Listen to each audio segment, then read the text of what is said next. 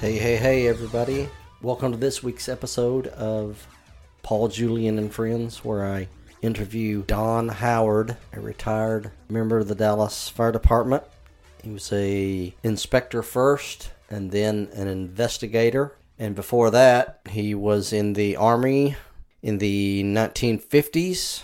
He is a car guy. He is someone who gets stuff done, and he likes politics, state, local, and within the Fire Department Association. He has been called many things, like most firemen have, but I think he was called the Kingmaker, it said at one point in the episode. So I have a couple of episodes in a row where I've interviewed people in their 80s, and it's just a real pleasure to get their perspective on things and kind of just figure out how far we've come and they've come as far as just the things that we have available to us. And they both seem really appreciative of their time, and man, Don can remember names like nobody's business. I mean, I remember zero names of teachers in high school, but he knows them all. It's a long episode. Don't feel bad about hitting pause and coming back to it or listening to it on 1.25 or 1.5 times speed. But hey, we're going to let it roll. We stop when we stop. And I hope you enjoy the episode and share it, like it, talk about it. Send me an email saying what you like or don't like. I would appreciate any feedback that you're willing to give. So, to the episode of Don Howard. Thanks for listening.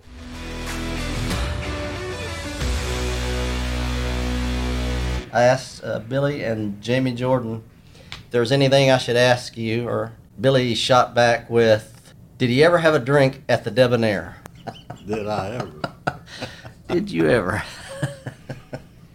Here today at the end of December of 2022 with the legendary Don Howard in the offices of the Dallas Firefighters Association, Local 58. Right. Correct. You told me recently how long you've been a dues-paying member, and that says something in and of itself. But tell us where you're from, how old you are when you were born. I'd like to hear a little bit about how you ended up, your years before you got on the fire department, before we get into all those interesting stories. I was born on August 7, 1937 in Sherman, Texas.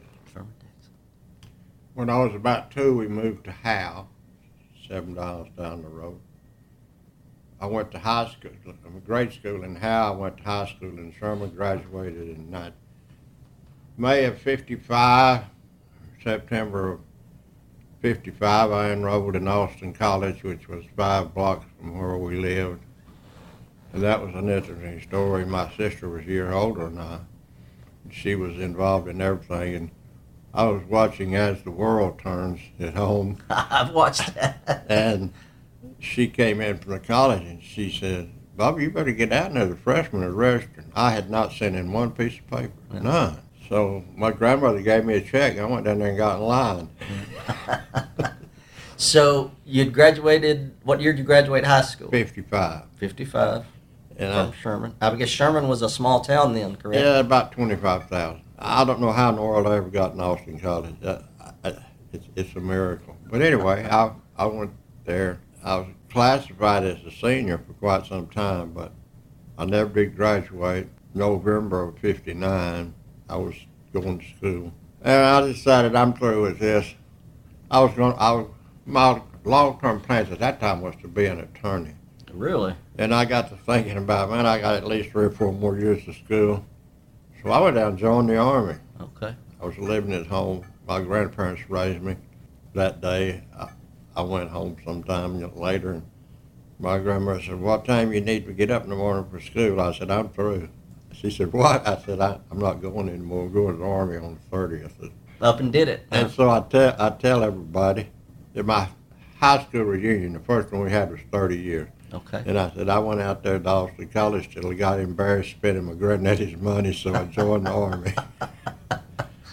And I really, I enjoyed the Army. I really did. And I smiled a lot. And in basic training, those sergeants are, Howard, what are you smiling about? I said, Sergeant, my serial number is RA185836001. I volunteered for this. And when you volunteer for something, you're supposed to enjoy it. And I'm doing my best. There you go. That's good advice. You volunteered. Anyway, I ended up in Korea. And I spent 16 months over there. I came back. I did my basic at Fort Hood. I came back to Fort Hood to be discharged. I was seriously thinking about re-enlisting. You had 90 days at that time. Mm-hmm. I was a Sergeant E5. And I went home one weekend, back to Sherman. My buddy, since we were kids, got me a date with this girl, a friend of the girl he was dating.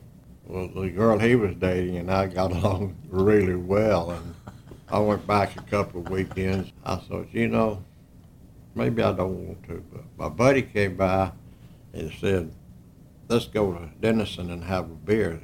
Sherman was dry, so Sunday we went over to Denison and had a couple of beers, and we're driving down the main street, and we met a car, two gals he knew, and he turned around. And they were talking. I just listened, and he said, you want to go with them? I said, no, not particular. And he said, well, just take my car and go home, and they'll drop me. I'll pick it up. They'll bring me by there. So, Darrell Royals, coach of Texas, said, you're supposed to dance with them that brung you. Right.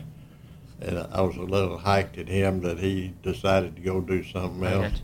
I called the girl he was dating. She was living with a retired school teacher. So this was two totally other girls that were in this other car that he went with. Okay. Yeah. Unrelated. Okay. So I go home and I look up the school teacher in the phone book. Mm-hmm.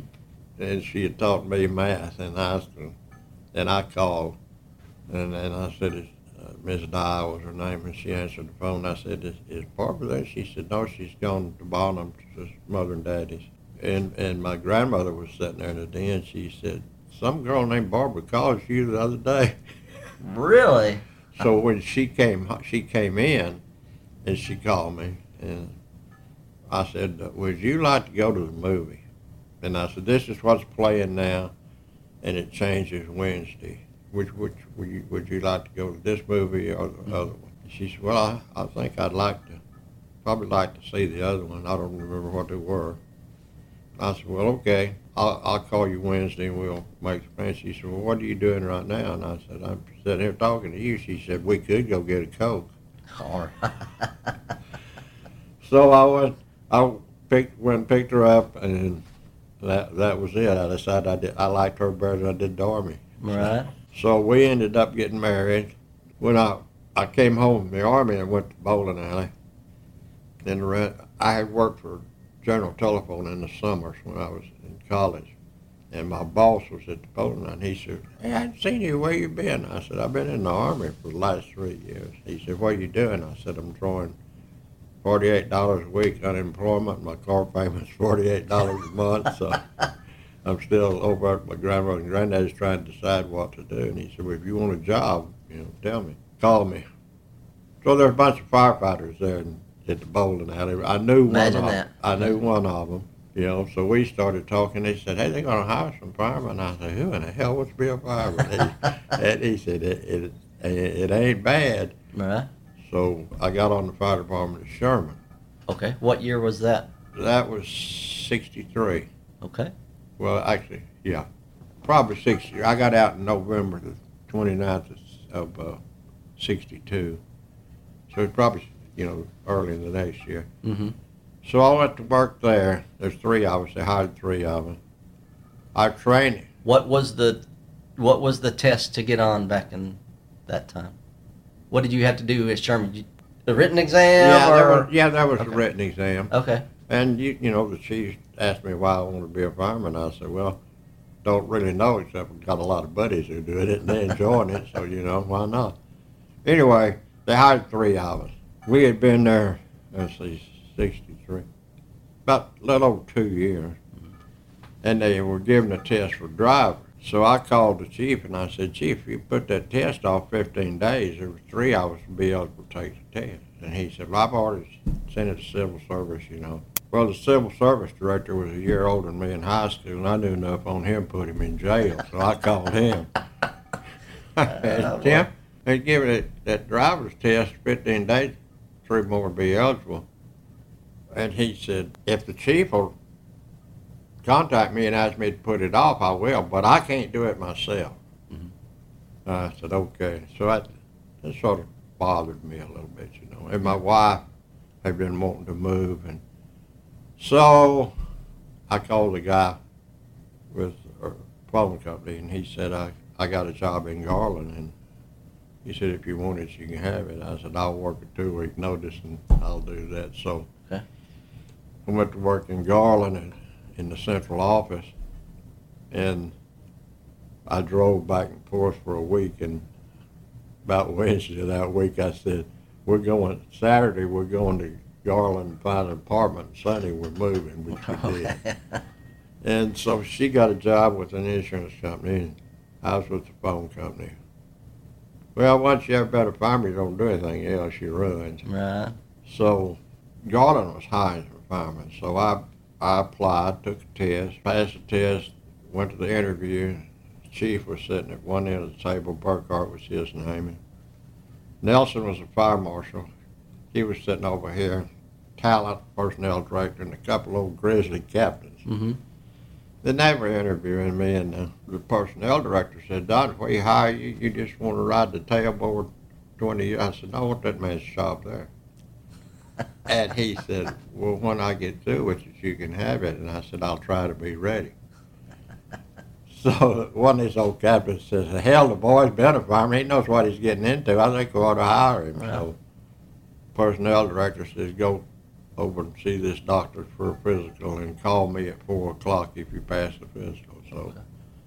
I called him at 4 o'clock and I said, I passed the physical. He said, well, Don, I hate to tell you this, but Chief Burkhart said he didn't think you'd fit in his plans. And I'm sure he thought I was a smart ass, which I am. Right.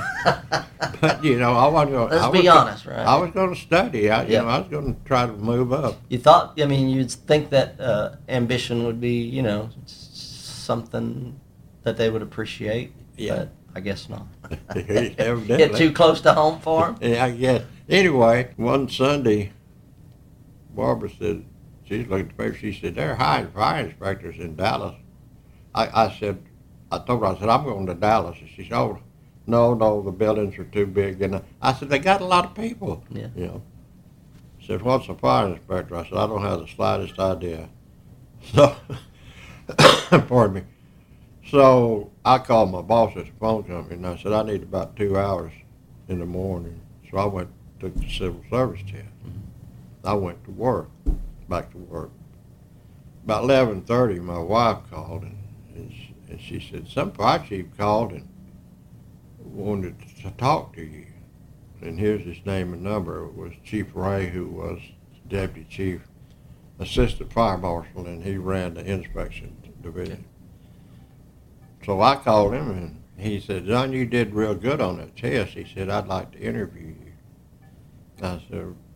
He said, I know it's hard when you're working, you know, to get off and all this. Could you come to my house for an interview after work? And I said, well, where do you live? He said, I live in Oak Cliff. Then off of Laurel Land, you know where that is? And I said, yes, sir. He said, well, when can you come? I said, tonight. And he said, no, you can't come tonight. I have to go to the union meeting. The meeting in November. See? Mm-hmm. You had to go to the union meeting to vote. It was an election. Okay. So he had to go vote. Oh, gotcha. So I said, you know, that union must be pretty important. You know, you got a deputy chief going down there. So I went out there to interview him. He interviewed him. I said, you know, you said you were going to the union meeting. And he said, yes, I had to go vote. We're having elections.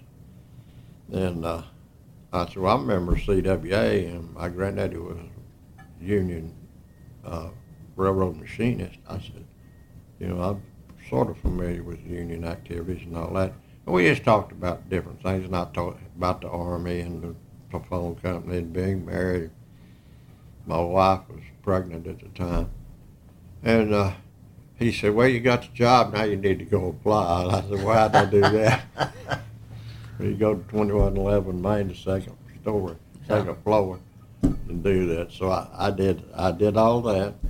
I got hired December the 1st of '66. I reported for work, you know. And Okay. I went in the office there and asked for Chief Ray, and this tall, slender guy stuck his head around the corner out of office, and he said, "Are you Howard?" I said, "Yes, sir."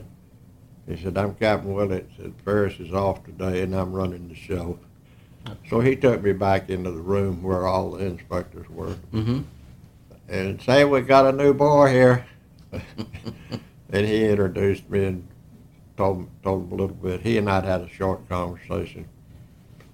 And O.Z. Wallace, who was the steward, union steward, he walked up to me and he said, "Are you going to join the union?" I said, "How'd I do that?" He said, "Give me $3. So I just handed him $3. So I'm a member.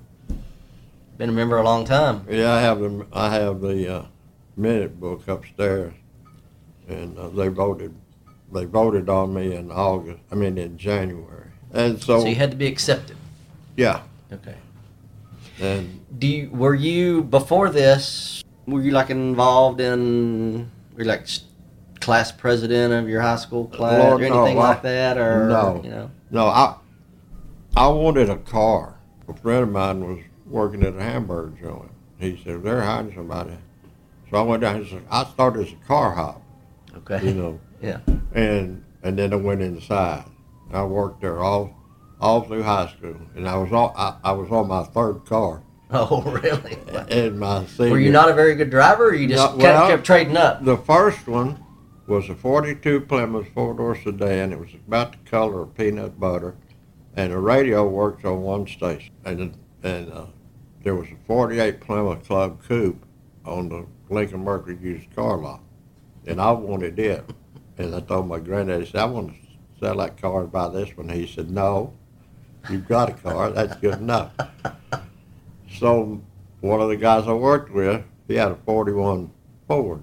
And one Sunday, I was at work, and he was off, and he came in and he said, "Hey, can I borrow your car? I need to go out to my cousin's to get some tools to work on my car." And I just tossed him the key. Well, he wrapped it around a tree. Oh, boy.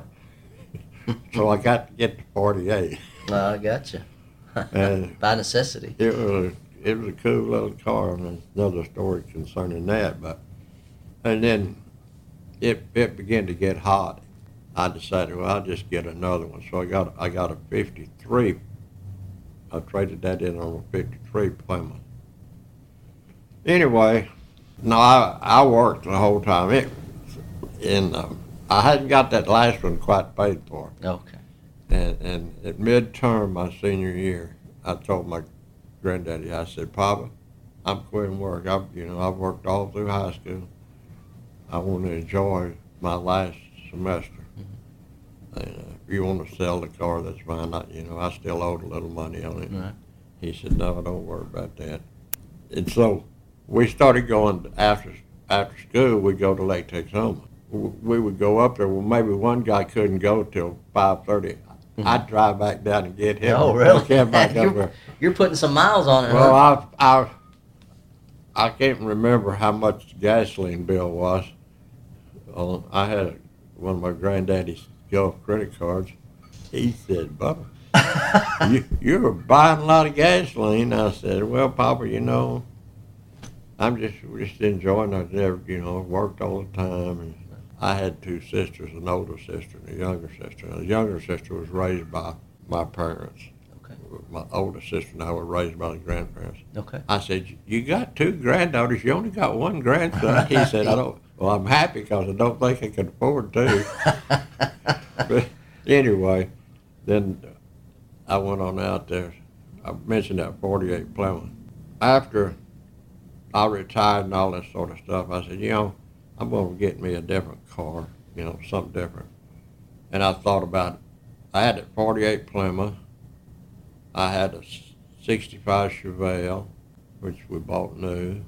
I had a 70 Monte Carlo. I had a 60 Chevrolet Impala convertible with 348, 3 deuces and a 4-speed, which my 20-minute wife got that.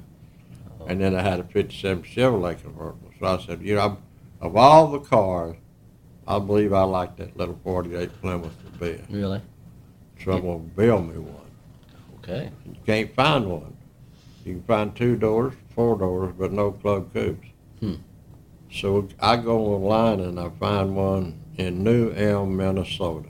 So I called that guy, talked to him about the phone. So I flew up there. I called a guy picked me up. It was 70 miles to New Oh, Elm. really? So I got there and I got me a hotel room and I called the guy. He came and got me. We went out there and looked at it. Had no motor, no transmission, no seats. I said, well, you throw that stuff away anyway. Right. So I paid $3,000 for it. Cost me $600 to get it back down here. I took it out to Lucio Gonzalez. Do you know Lucio? 25? Yep. I took it out there. Yeah. And we took the body off, rebuilt it. It's got a 350 with a cam, 700 R4 transmission, power steering, power brakes, power seats, power windows, air conditioning. There's no rubber hoses under the hood. Everything woven stainless steel. Really? It is gorgeous. I bet it is. Got fender skirts and spotlights and fog lights and Fulton sun visor. Man. 96 louvers in the hood, but it looks just like one I had. Really? My wife wanted the doors suicided, so we did that, which was a mistake. I told Lucio, I said, Lucio, they make a kit to do this. And his body guy said, man, you just take the right hinge and put on the left and the left on the right, and you do it. So they did it, and it worked. But those doors are so big and heavy. Oh, yeah. My wife said, well, where are you going to put this thing? I said, I'm just going to put a tarp over it. She said, oh, no. You got to build a garage. And that was, so I have a four-car carport. So I converted one of those into a garage. Okay. And that was another story, was the building inspection in Garland. But anyway, I got it done. And she wanted one of those metal roll-down doors. Mm-hmm. Well, they don't give them away, but anyway, we had one. So She figured you got the car, at least she could get the garage door. Yeah. So that story about the garage is too long. But anyway, I go out there, you know, I'm going to take the car out, and I push the button. I couldn't get the damn door open. And so I called Lucio. Hey, I can't even get in this damn thing. So he came over there. He got in it, started it up. And he'd brought his trailer. He said, I'm going to take it and fix those doors. I'm going to put the kits on the doors. And he's had it ever since. Uh-oh. I haven't seen it in about 6 months. Oh, my goodness. But he runs it outside every day. He's gotten $1 jillion worth of work over it. Yeah. One while right after he got it finished, and it was sitting outside out there, and the guy stopped, and he came in there, and they said, who did this work on this car? And he said, we did. He said, I got a 55 Chevrolet. I'm a retired airline pilot, and I live in, I think he said Virginia or Tennessee, back east. I'm going to bring it down here once you do the interior. So the guy brought it down there, and they did the interior. So there's a job he got off of mine. Right, yeah. He's making money off of it. I know he got a bunch more. At the last honor guard meeting, he said, we call it May. You know, they're called Plymouth Mayflowers. Okay. And he said, so we call it May, and it's got a hood ornament like a ship. It's got a light in it. Oh, okay. I bet it is pretty. It is. It's gorgeous. I don't have a picture of it on my phone. Okay. A little side story. Maybe Lucio could send you one sometime. Our 35th reunion, and my wife has passed away in the meantime, and I'm spending a lot of time at the clubs acting ignorant. About 8:30, everybody's gone, you know. Mm-hmm. So I come back to Dallas, and I go to my club, and I go back up there because I had a hotel room up there. I get back up there, and I go in the bar, and the class president is sitting at the end of the bar, but I just sit down here. We probably didn't say 15 words in high school, you know. He's from the rich side of town and all this stuff. And he said, Don Howard, come back here. So I went back there, and he said, Don Howard, he had the coolest car. And I thought, he drove his daddy's Oldsmobile. I said, now here's the most popular guy in my class, and he thinks I had a cool car. And I think that played a part in me getting the 48. That's cool. Right. Back. But anyway, back to the fire department. It took me, I couldn't get anybody to go to union meeting. Nobody wanted to go. And finally, Billy Baker said, "I'll go with you." And where was the Union Hall back then? Was it? We were meeting at the White Plaza Hotel Okay. there at Harwood, Maine. Yep. On the That's north. where we graduated rookie school when I graduated. We met on the mezzanine floor there. So it was either March or April of '67. Okay. We started going. I went both nights. I enjoyed because it's a total different crowd. Mm-hmm. And, you know, I went. So I ran for first vice president. Pete Rick was first vice president. He was training chief. One of the everybody was chief in training back then. And I got beat. So I ran again the next year. And I was elected in first vice president in December of '69.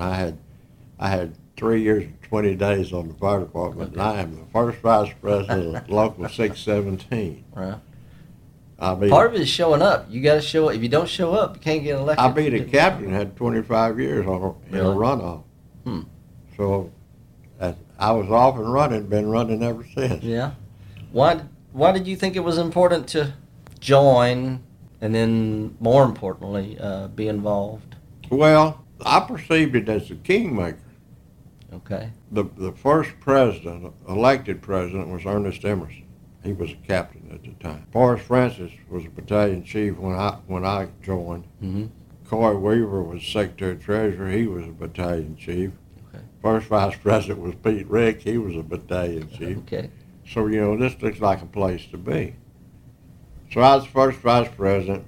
Then Barney McKenzie they split it because we didn't have dues checkoffs. So you had a recording secretary and a financial. And Barney had been elected the financial. And so I ran for the guy who took the first recording secretary. He didn't run again. I ran. So I became the recording secretary. Okay. And then Barney decided not to run, so I ran for financial secretary. So I went to the financial secretary. So you're holding these all at the same time or different times? Different years. Okay. Just progressed through. Okay. So I'm elected financial secretary, and everything's in the book. All the financial activities in the book. Okay. Written down. In the book, 90% of the time it's at the bookkeeper, so there's no financial report. Okay. Robert Vaughn was the president. I said, Robert, I don't want to do this. I want to go talk to a CPA and get this like it ought to be. And so his wife owned a print shop, so I went to his CPA. And we talked about it, and I said, the president gets $300 a month, financial secretary gets $150, recording secretary gets $150. He said, is that salary? I said, no, it's an expense account. He said, do you require receipts? And I said, no. He said, that's salary. So he shows me how to take the base and the FIT and the FICA and get the net and all this sort of stuff. So I start doing this. Well, the first quarter you send that money that, you know, that I withheld from your salary plus my match on Social Security. You send that to a bank. Your partners in. Well, about, I don't know, a month and a half, the guy called me, the CPA called me, and he said, how long have y'all been doing this? And I said, since the start, 1957. I got a call from Internal Revenue about this. You know, when that deposit hit the bank, I guess they reported to Internal Revenue, and Internal Revenue never heard it. Right, and said, well, what He did this come said, from? you know, you could be liable for back taxes, penalty, and interest. I said, we're out of business. Simple as that, huh? We're gone. Yeah. He said, well, I'll talk to him. So he talked to him, and in a couple of weeks he called and said, hey, everything's smooth if you continue to do just keep it coming. And he said, you know, you need to set up a system so you know where your money's going. I set up a line item bookkeeping. We later went to a line item budget, but you know it was set up. Mm-hmm. All they just decided to put money in each line. I was financial secretary, so I decided to run for president. Robert Vaughn is not going to run again. So here I've been first vice president, recording secretary, financial secretary. So I'm running for president. Richard Waxman nominates Ken Bailey, who is one of the, I think he's the first vice president, but he's only been there 20 minutes, so to speak. Okay. Well, hell, I get beat, okay. Hubert Copps was a trustee, and he's fixing to retire, but he has another year on his trustee's deal. So he resigns and I run for trustee. Okay. So now I'm the trustee. At the end of 2 years, I run against Bailey, and I beat him, so now I'm president. And then at the end of 2, he runs against me. I beat him again. I was president 6 years, and then Brian Tillery runs against me. And I said, Brian, he's third vice president. I said, Brian, what's the deal? He said, well, you don't ever tell me what's going on. I said, I got 3 vice presidents, secretary, treasurer, 3 trustees. I don't have time to tell everybody. We discuss it at the board meeting, and we just talk about it at the meeting. So he beat me. I said, okay, no big deal. So the next year I run for secretary, treasurer, because we put them back together. Yeah. So I get elected secretary, treasurer. And then Reuben Millsap runs against me, and that's fine with me. Ray Reed runs for president. Ray had run against me for one job, and actually for president, and I beat him. And at that time, the president had 2 appointed positions. So I knew Ray was a comer, so I appointed him to one of those positions. Gotcha. Yeah. To keep him involved. You know, we did that manpower study out there on Laurel Land, where we burned the building and we send them in and out and all that sort of stuff. I get a call from Yellowknife. Yellowknife, Canada. Yeah. That's a real place, huh? Yeah. Like Gun Barrel City? Yeah, and they were in negotiations and in staffing, and they wanted somebody to come up there and discuss this manpower study we did. And I said, I got just the man for you, because Ray had been involved in that. So I called him. I called him. I said, I got a guy's name and number here you need to call. I got you a trip to Yellowknife, Canada lined up. He went up there twice. Really? And they won their staffing deal based on what information that we were able to provide. So anyway. What did that bring to the fire department? What did that study and all that? How did that help the fire department? Well, it really told them, you know, you need more people. The more people you got, the more you can get in there, the better you can do. But So is that when constant staffing came well, around? Or is that later? It didn't happen then. We were trying to figure out what to do. Okay. Now, when I was president, we had an election for 4 rounds, and they had a police review board. They wanted a group wanted a police review board, so they said, well, we'll see if the citizens want to have it. So it was on the ballot, and ours said minimum staffing. And so the lawyer, I talked to our lawyer, and he said they can say it, you know, they can say it any way they want it, and they did. And then the city was out, the powers to be, not officially, vote no on the police review board. People voted no against us. We spent a bunch of money, but we lost. Did we have the task force when you were here? We did, didn't we? Yeah, that was what, late 80s? Yeah, late 80s. I got on in 83. We said it won't work. It will not work. And Charles Terrell was Mayor Strauss's campaign money guy. And I had met him at another deal. He was a big insurance guy. I called him and I said, I need a meeting with the mayor. And he said, well, what's it about? I said, this task force that they're going to put in, it's terrible. He said, I'll see what I can do. So he calls me, and he said, I got a meeting set up at my office, 10 o'clock, whatever. So I took KD with me, and we went down there. Richard Knight, the city manager, he was there. Chief Miller was there. Chief Freeman was there. And it was Chief Freeman's baby. Was it the task force? Was that not Chief Freeman's baby? No, it was Richard Knight's deal. Okay. Freeman had to do it. Okay. And George Schrader, who was, in my opinion, the last real city manager the city of Dallas has had. Got this many engines, this many trucks, this many manpower squads. Now, where are you going to? So many task force, so many light force. He wrote all that stuff on the board, and he looked at it and he turned around and said, Chief, that won't work. So the task force already been implemented, or was this after the fact? No, it was going in. Going in, okay. And he said, it won't work. And we were telling him it won't work, you know. And just because, why was it that simple? What could he see just by writing it up there? I don't know, but he said it won't work. So we go to I go to a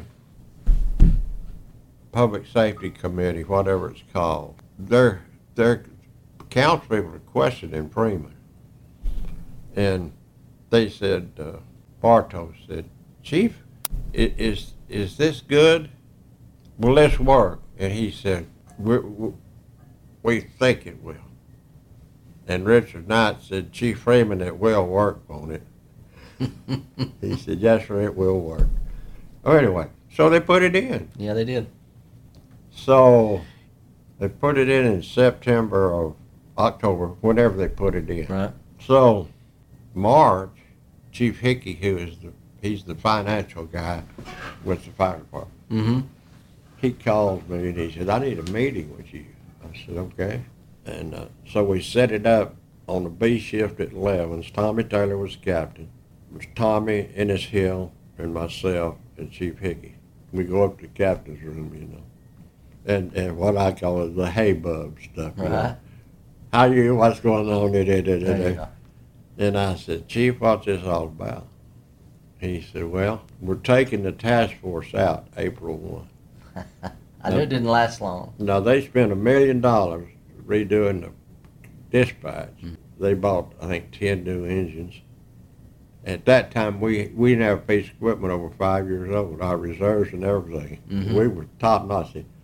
He said, they're taking it out. We're taking it out April 1, and they, whoever they is, mm-hmm. they're famous, you know, they want to know what it will take that y'all won't put a full-page ad in the Dallas Morning News saying, ha, ha, ha, we told you so. To the city council? To the fire department? To who's getting ha-ha-ha'd? Oh, we're going to put, he said that you won't put a full-page ad in the Dallas Morning News. Saying y'all told them yeah, we told you, ha, ha, ha. Okay, gotcha. We told you it wouldn't work. And Tommy and Ennis and I looked at each other, you know, we said, hire back and ride forward around, we won't say a word. He said, it's a done deal. If the right people want it to happen, it just happens, right? Yeah. Man. So it's happened ever since, and it's put millions of dollars in the guys' pockets. Yeah. In hire back. You know, and it's great. I mean, it's, there's sometimes you need more than 4. I mean, you need... Yeah, you need 8 and 12 and yeah, just to get started. But we had spent about $100,000 on that election trying to get it and lost. I said we lost that battle, but later we won the war. You know, yeah. I guess that was the high point of my administration. That was the best thing that happened. Mm-hmm.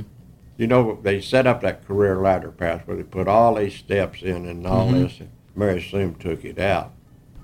Well, when they started that, they were going to create a senior corporal in the police department, and they had all these steps and stuff.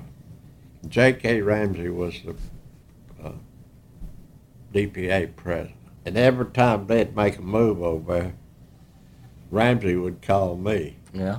And we'd go to these public safety committee meetings, and Captain Chappelle was the money man for the police department. Okay. And they started out, they were going to make 800 and something senior corporals, and they ended up making 1,500, I think. And I was telling them, hey, y'all, this is going to happen, and the fire department needs to get something together to try to, we're not going to get that, you know, and all that stuff. Things would happen, and Chappelle said, I don't know where the fire department, they know everything we're doing. Go check it. So I guess it was 88. They opened 28 fire stations. They took 18 truck personnel and opened 28. Okay. We had to lose 109 people, but they only laid off one person. They did it through attrition mm-hmm. and this sort of stuff. We opened 28 fire stations with no additional personnel. and the step system. So, again, Mr. Bartos, I went and talked to his assistant at the council meeting. I said, I really need to talk to him.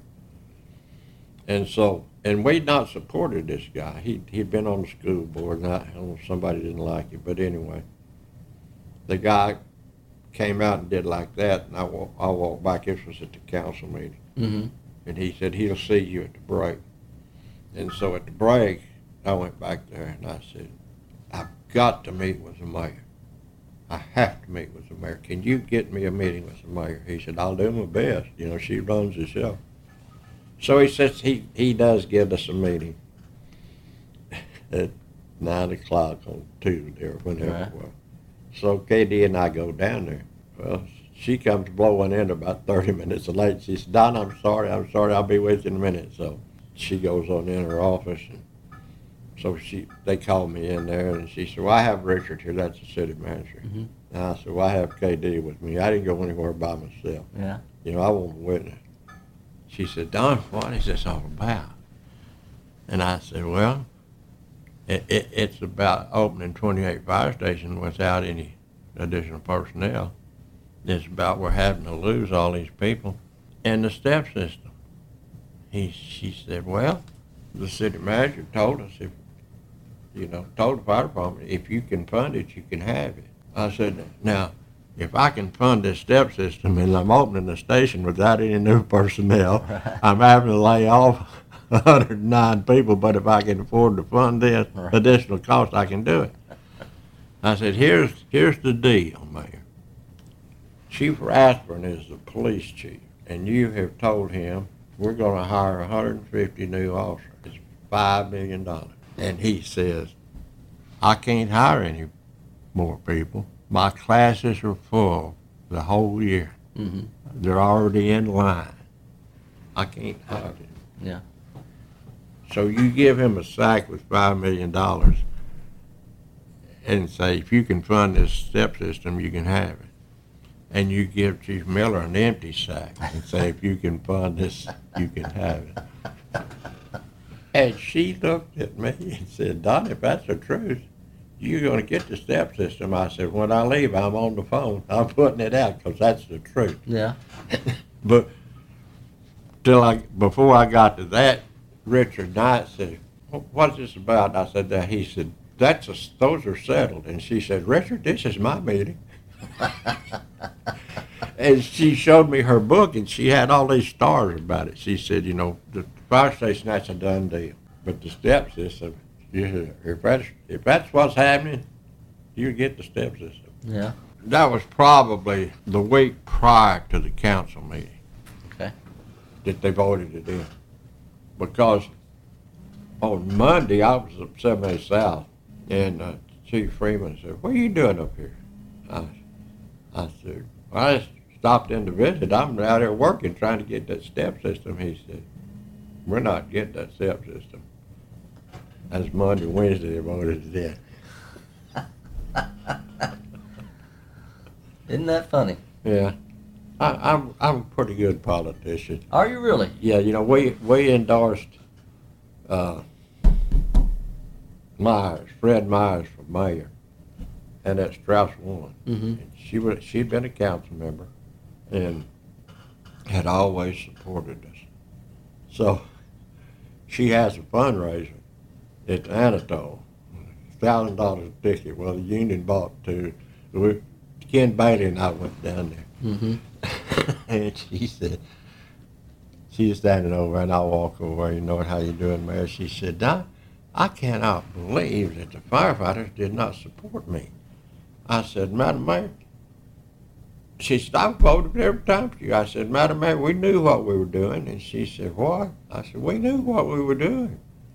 She said, well, I don't understand. I said, we have endorsed 5 straight losers in the mayor's race, and we knew if we endorsed Mr. Myers, you'd win. I mean, it's just, and that was the truth. Right.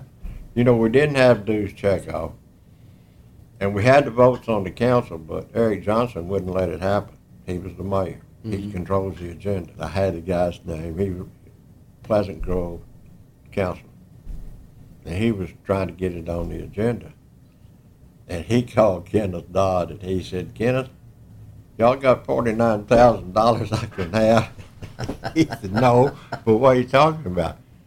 He said, well, the mayor told me I have a loan at the bank down there for 50 grand. I now owe 49,000 on it.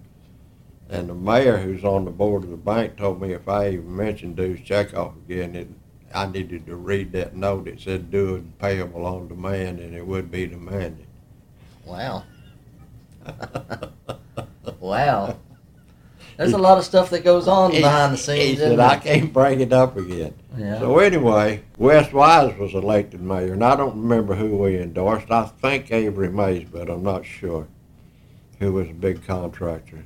And Wes won. Back up a little bit here. They said, we can't give you dues checkoff. It's against the state law.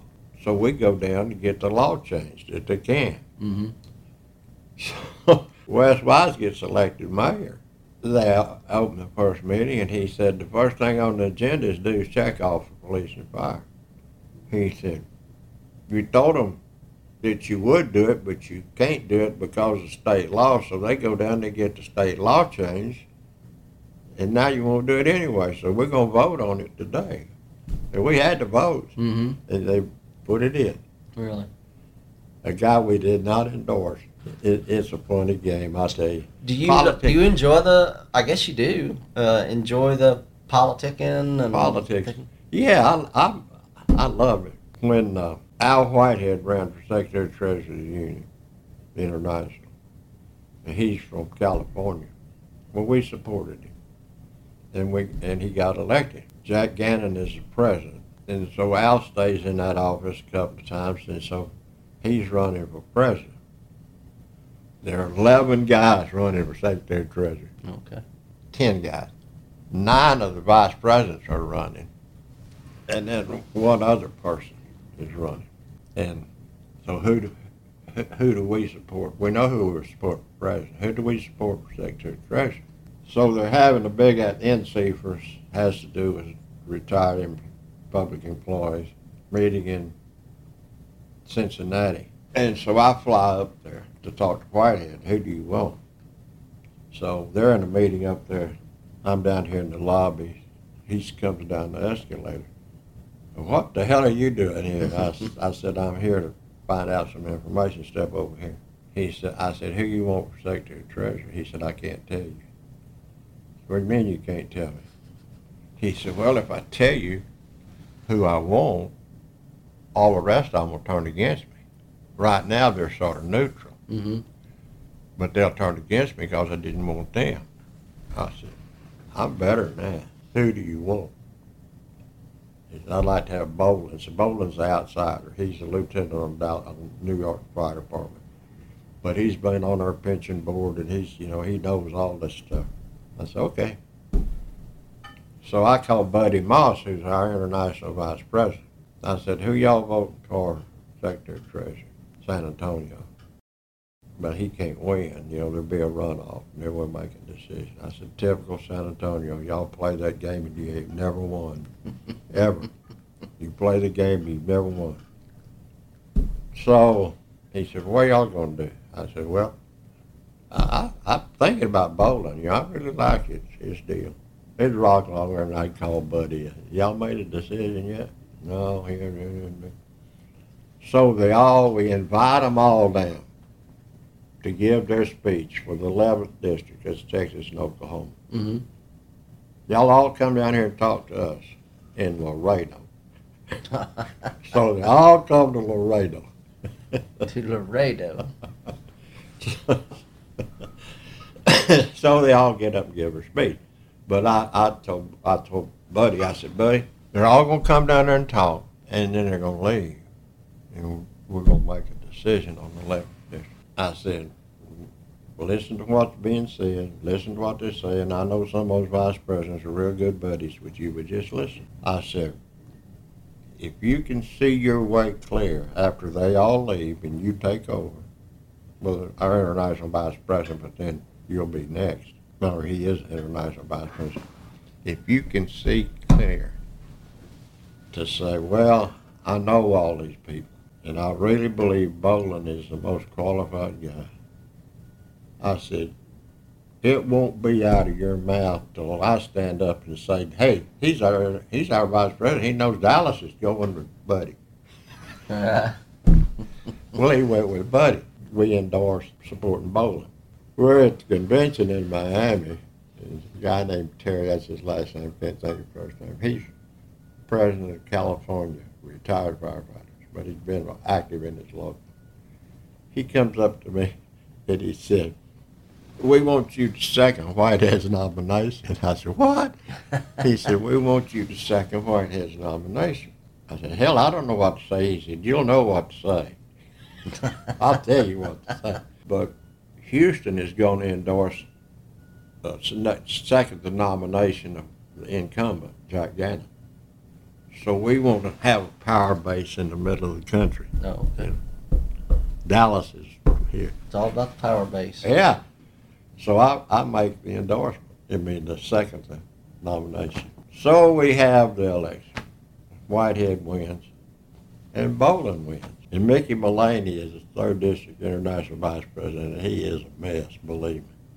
So they announce the winners, and then we take a break. So we're all out here outside the meeting room, and Mullaney comes at a dead run to me and slides down and grabs my right hand and kisses my. What in the hell is going on? He said, I'm kissing the hand of the kingmaker. So we take Whitehead and Bolin the next year. 2 years later, it's in St. Louis International Convention. And we take them to a high-dollar Italian restaurant. Mm-hmm. So we're all standing out, the Dallas's group standing outside out there. And they drive up. Vinny's, I don't know whether he's divorced or wedded or what, but anyway, they get out of the limousine, and he got this lady with him, and he said, Don, I want to introduce you to my friend, my lady friend. And so he says, this is Don Howard. He's the president of Dallas. He's my campaign manager. He was my campaign manager. Huh. I tell you, I enjoyed the hell out of it. But Marty Holland was running for Secretary of Treasury. He's president of Chicago. Got a law degree and a CPA certificate. Got a big boat out at the end of the pier. Oh, really? His campaign angle. I said, Marty, I have one question for you. Are you going to take this office and just do that job, or do you want that job to run against my man for president? He said, well, that's my goal. I said, well, I can't support you. Why would I support somebody who's going to try to get the guy's job? But that politician. We're at this restaurant. Ennis and I got on jeans. Mm-hmm. Okay. And the guy comes out and he says, you two guys can't come in. Said, why? We got on jeans. And Richard Waxman said, this is not the only damn restaurant in St. Louis. We'll just go somewhere else. Right. And we got, I think there's 9 of us. Mm-hmm. And then the president, international secretary, treasurer, chief of staff, he said, you two guys get in the middle as you go in. Gotta hide you. And sit with your back to the wall, and please don't go to the restaurant. Oh. Evidently, they were real strict on the restaurant. Evidently, they were plenty darn strict.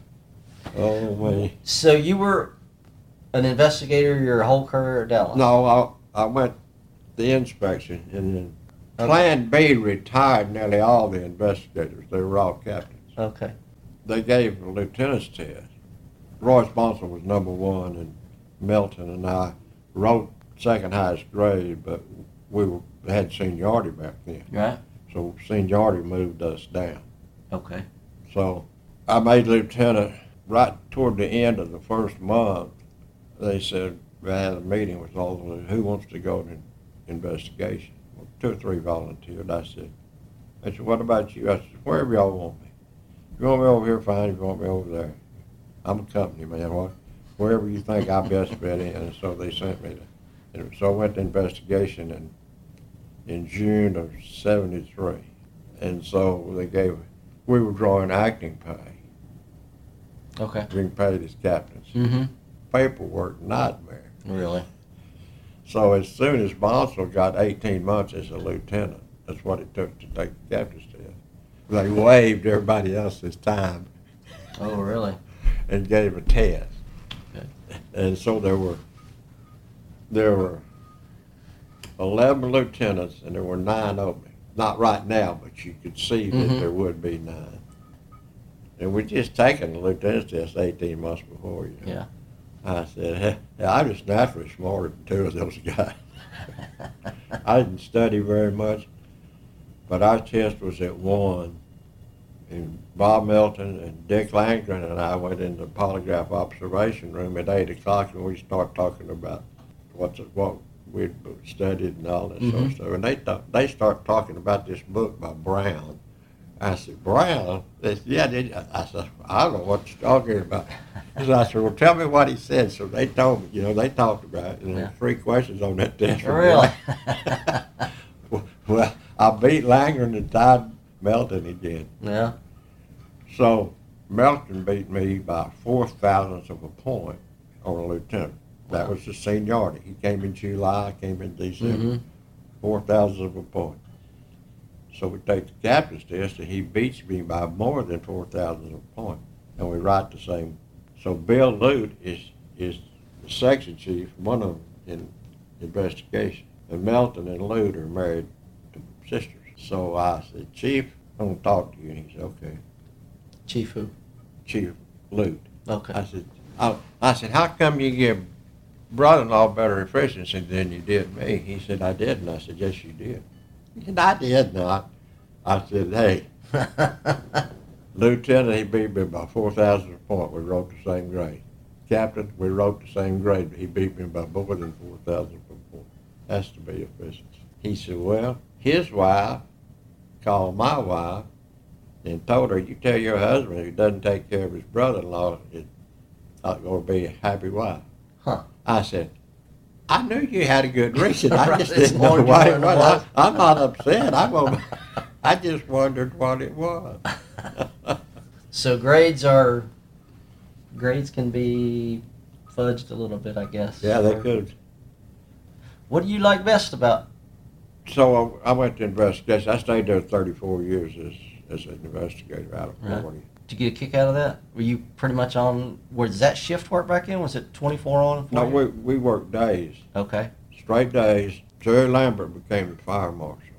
You would be the night guy Monday, Tuesday, and Wednesday. Mm-hmm. And so if it needed anything, you answered from home. Okay. And then it rotated. And then on the weekend, you went in on Saturday and Sunday at 8 o'clock. So it rotated.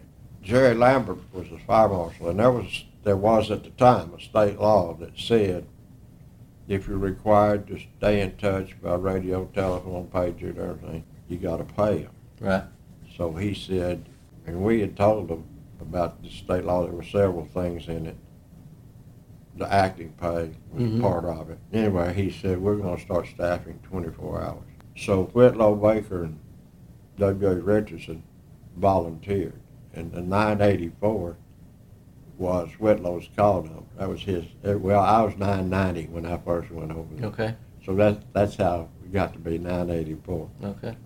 And then Baker went to dispatch to create a captain's opening in fire prevention so they could promote Somebody? a lady. Somebody that wanted? Yeah, somebody that they wanted. Okay. And so I More politicking. Yeah, I volunteered. And so I did that. And we worked all sorts of hours and stuff. But we only doubled on Wednesday and Thursday. The rest of the time you were by yourself. Okay. Well, Why Wednesday and Thursday are just the... Well, you had to have 3 people, and you worked how it worked, but you ended up doubling. Well, somebody took off nearly every time you doubled. People took off. Right. On vacation or just wanted off. So you worked by yourself most of the time, which I didn't see any problem with. As time went on and we got other people down there, and I think some of them were scared of the shadow. they wouldn't go to West Dallas. Back when we worked, when you from home, Mm-hmm. they wouldn't go to West Dallas on the weekend. They'd have everything worked except that. And Monday Really? morning, you got everything in West Dallas or South Dallas. Huh. You know, so they started doubling up. You know. Yeah. And we always rode together. The 2 nights we worked together, we rode together. Mm-hmm. Now, were y'all always, I don't know what you classify it as, but were you always carrying a weapon? Yeah. Okay, so Yeah, I went to Dallas Police Academy in 1974. Okay. That was an interesting deal. No. You have a year to go. You get a city warrant for a year, but then you got to do something else. Oh, yes. So we were just bumping. Melton and I were bumping right up against. Mhm. They'd sent W.J. Richardson went over at the same time we did, but they'd sent him to police school. He went to Sheriff's Academy. So Thomas, chief investigator, he calls the police department, and Bowles was in charge of that, who ended up being the sheriff. So we go out there, and I can't remember that sergeant's name. He said, have you made any arrests? We said, yeah. He said, you get in trouble? No. He said, yes, you need, or you need to know. He said, we'll send you, we'll do some of this stuff in the days, Mhm. and some of it at night with the reserves. They think the same deal. So we went sometime in the daytime, and maybe 2 hours, 3 hours, and then we go do the fires we were assigned, and then at night, we would go. And Lewis Elks was going too, because he knew he would be coming down there. Mm-hmm. So say I was the 984 call guy, Right. and we'd say, if this pager goes off, all 3 of us have to leave. Oh. I probably shouldn't say this, but there was a guy studying for a sergeant, and we had all the study material. I had boxes of 3x5 cards and all this stuff. Yeah. I started gathering up. I gathered up Tom Walker's study material, who ended up being a deputy chief. Gary Benningfield, and I had all this study material. So we gave him all this. The management questions are the same, police. Yeah. He came in number 2 on the sergeant's really? test. So we go over and take our test to graduate. He puts 3 matchsticks between his fingers and draw a matchstick. The longest one gets 99, 98, 97. He had the test all filled out. All we did is put her name on it. Right. Well, they got in trouble. Okay. So the next guys Imagine with that. T-close. Yeah. So the next guys had to do the whole school, the physical. Oh, God. You've ruined it. You've ruined it for It everybody. seemed like I just got I was always right at the right place at the right time. Right. Just one step ahead. The day I came to work, December 1, they said, well, how long you going to work? I said, hell, I guess till I'm 70. Everybody in my family works forever. Yeah. So I retired on March the 7th. August the 7th, I turned 70. 5 months. Yeah. I never even thought about it. So Bob Melton had been the fire marshal, and he came to my retirement party, and he said, well, Don, I almost made it. I said, the first day of work, he said, you'll work till 70. Yeah.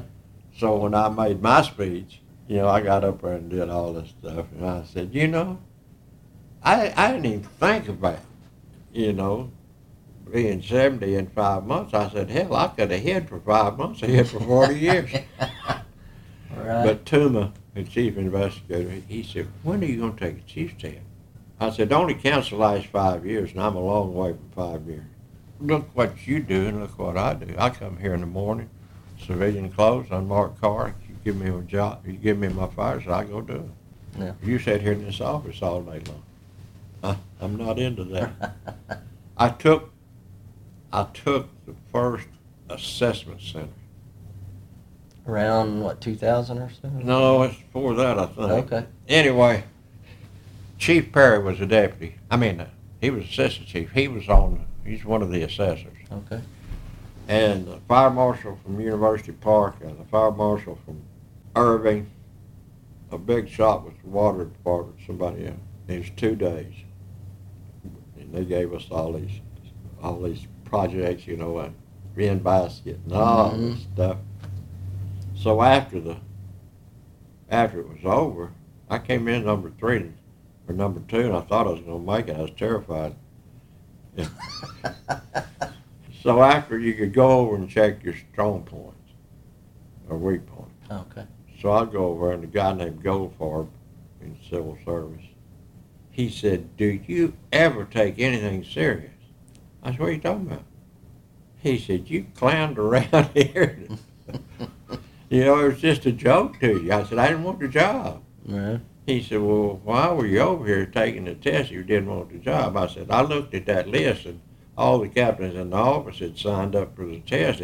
If I didn't sign up, I was going to have to do all the work for 2 days, and I am damn sure smarter than that." I got my reasons. Yeah. I got my reason. Something keeps coming to me I want to tell you, but I can't think of it right now. I'll have to interrupt one Okay, story. that's fine. But I That's can't think what it is. Another. What part of Garland do you live in? I live in South Garland, right off Northwest Highway and Saturn Road. Okay. I moved there in December 1 of 75. We moved down here. We got an apartment in 60s, whatever it was. Mm-hmm. 4, 5, 65 again. And while we were there, my wife got pregnant. So I was working for a phone company. I was driving around. I found this house, had a for sale sign. We were sort of looking about buying. It's in North Garland. So we went over and looked at it and decided to buy it. We got in the car, and we lived this way, and I went that way. And Barbara said, "Where you going?" I said, "I'm going to Sherman." She said, "What for?" I said, "I need to talk to Papa." So we got up there, you know, how y'all doing and all this stuff. And I said, "Papa, I'm fixing to buy a house." I said, "If I get in trouble, will you help me?" He said, "Well, Papa wouldn't let you lose your home." I said, "That's all I want to know." And I never needed to call on him, but I wanted that deal. And everything was in South Garland. We lived in North Garland, and so we moved to South Garland. You know, I was an inspector. I inspected Love Field was one of my deals. Mm-hmm. And the guy, Frank West, who was probably third-tier management, but he was in charge of safety and all that sort of stuff. He called me. He said, "Don, Jeff Brzezinski, who had been a Richardson, the first paid fireman they hired in Richardson, was their safety engineer, safety director." And he said, "Jeff's retiring, and I want to hire you to take that job." I said, "Well, what about his assistant?" He said, "We don't want him. We want you." And I said, "Well, I'll think about it." Well, I was fixing to make captain. It was the year gasoline went up, whenever that was. In the late 70s? Yeah, whenever it was. And you'd stand in line for gas if you had the right license plate? Yeah, and so, and I was fixing to make captain. I said, "You know, I like what I'm doing." And I told him, I said, "No, I'm not an inspector anymore, I'm an investigator." I said, "I really like what I'm doing, and I'm fixing to make a promotion, so I'm just going to not take the job." And they're bankrupt in 5 years. Good call. Huh? Yeah, I was inspecting Dallas Aeromotive.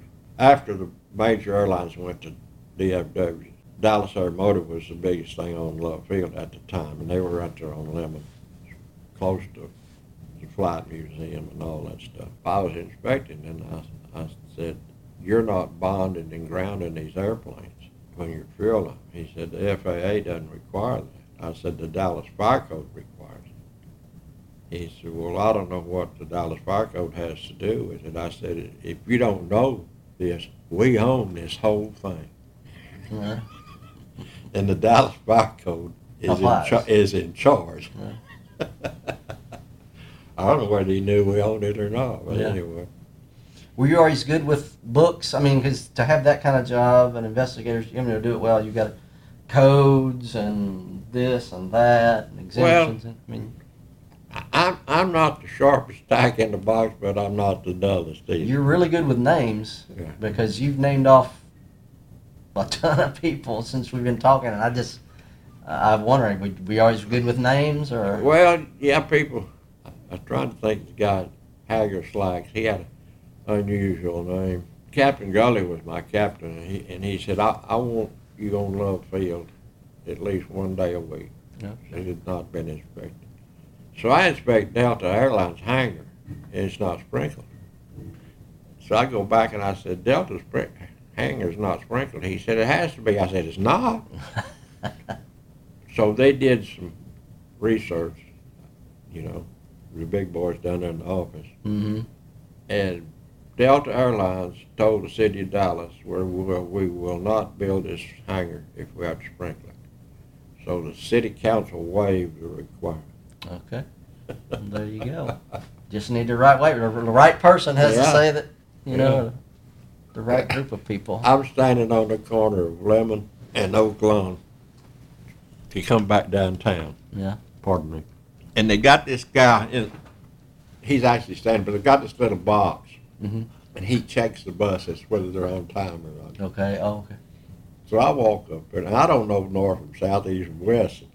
And I said, which one of these buses go downtown? He said, they all go downtown. So I go over there and get on the bus, and it goes to Preston Center. But eventually it will get to downtown. It did go downtown. Not directly. When you start a job, I guess as a young man, young person, you know, you don't know how you're going to like it, you're going to love it, or is it, you know, you're going to be dread going in. But since I've retired, I guess I realized I loved it even more. I still do. Yeah. That's the way I'm about this organization. Okay. I love this Dallas Firefighters Association. Yeah. Oh, go back.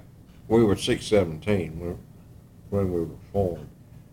We originally formed, we were local 58 of the AFL when the International was started, Mm-hmm. February of 1918, I believe. And we went into the International as local 58. The city of Dallas said if you don't give up your union, you're going to be fired. And they didn't give it up, and they all got fired. When was this? 1920, I guess. Oh, really? About that. And they appealed, and they lost the appeal. So what do you do when you fire the whole fire department? Well, they all didn't. Some of them gave it Okay. up. Some of them stayed. Some of them So didn't. individually you had a choice? Yeah, most of them left. Okay. And they had volunteers came, you know, till they got it going. So in 30, I think it's 36, they reorganized. So the next number on the international deal is 617. So Okay. we became 617. Chief Penn was the Secretary of Treasury. So they said if you don't give it up, you're going to get fired. And about 1,000 people demonstrated downtown from the fire department. They brought a guy in from the National Labor Council and tried to do it. Anyway, they gave it up. So I'm at a meeting, I mean a convention, international convention, and some local is requesting that their original number be restored. And I don't remember the reason that they left. I think they all got fired. So the international gave them back that number. I said, you know, Dallas is a pretty good sized city. I can't imagine that, you know, that they never did do anything until 1956 to be a union. Mm-hmm. So I started doing a little research, and Mike Higgins was the legislative agent remind me about residency. Residency. Okay. Higgins was the legislative guy for the State Firefighters Association. So he did some research, and he found the lawsuit where these guys got fired, where they sued to get their jobs back in 1920 or whenever it was. We did have a copy of it here. And so then we found the deal in 36. I said, we need to get that 58 back. So we petitioned the International to get the 58 back we furnished the information about them all getting fired and all that sort of stuff. Mm-hmm. So they restored our original number. Okay. And to me, that makes a big deal, you know, because... Does it sound better, or is it... well, that means you've been around. Been around, okay. Yeah, been around. Versus 617 yes. and 58, Yeah. I guess. In other words, we went from... So when Beverly and Gillum sued in 56 to Argonaut, they won. The city appealed to Fifth Circuit. Fifth Circuit upheld it. City appealed to the Supreme Court. The Supreme Court sent it back to the Fifth. The Fifth kept. So we're really here by order of the Supreme Court. Mm-hmm. But Penn, see, was the Secretary of Treasury in 36. Mm-hmm. So he knew. So when they reorganized in '56, they gave them that number, not a new. In '56, the numbers were about 1,200. Okay. Garland and Mesquite and all these. Mm-hmm. Because when we organized it, and they did. I got you. That helped, and then he was the president. I mean, he was the fire chief when it got organized. And Ernest Emerson was elected president. He was first elected president. He was an investigator. And Penn pretty well gave him a free hand. Like K.D. Searcy and Perry Porter, Dolph Briscoe opened a campaign headquarters on Commerce Street. Mm-hmm. And Ernest Emerson sent Perry Porter and K.D. They were on duty down there to paint that office to get it ready. Oh, really? Residency. We passed a residency bill back when Mark White was the president, that was the governor. Mm-hmm. And Don Odell was the legislative director for the state. And he and Mark were big buddies. Odell got the residency bill passed and White vetoed it. So what does the residency bill mean? Means they can't require you to live in the city. Okay. So we passed it. See, I was the first open Republican firefighter in the state of Texas, I guess. Really? And so Bill Clements was the governor. And I said, Higgins, if you can get that residency bill on Governor Clements' desk, it will become law. Oh, yeah. I said, I'm telling you. Get it there, you call me. Well, they got it passed. It goes to the governor. The governor's got three choices. He can sign it, veto it, let it lay on his desk for 10 days, and it becomes law. So he called me. He said, it's on his desk.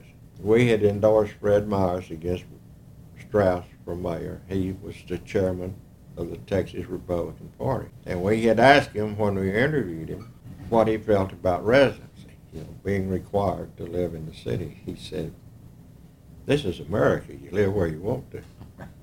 So I picked up the phone and I called. He's a big shot with Tyler Industries, whatever that is. And they said, he's in a board meeting. And I said, well, I'm Don Howard of Firefighters. Would you ask him to call me at his convenience? And it wasn't 10 minutes he called me.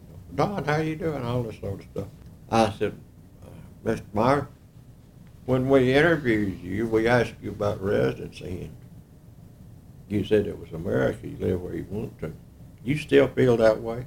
He said, certainly. I said, well, we put a bill on, Texas firefighters put a bill on Governor Clements' desk that said we can live with a 1 hour response time. If they call me, I got to be at my fire station within an hour. Okay.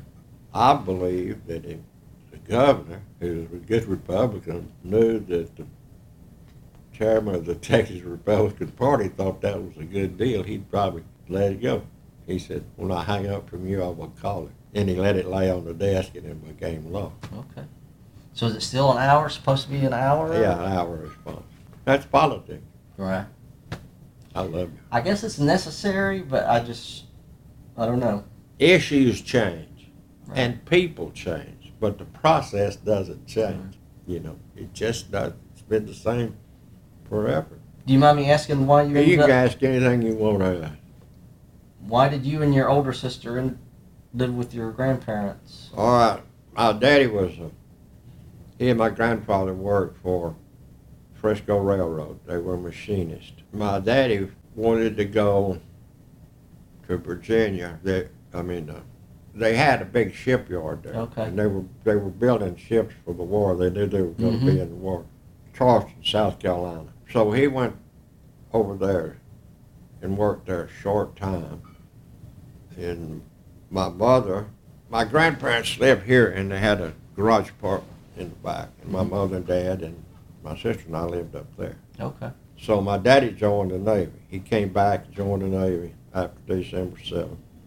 Went to Great Lakes, I think it is, got his basic, went to Corpus Christi. So my mother goes down there to get an apartment, to bring us down there, And in fact, went to work. Everybody's going to work. Yeah. We're at war. So they come to get my sister and I, and my grandmother, who was somewhat of a matriarch. Okay. Somewhat?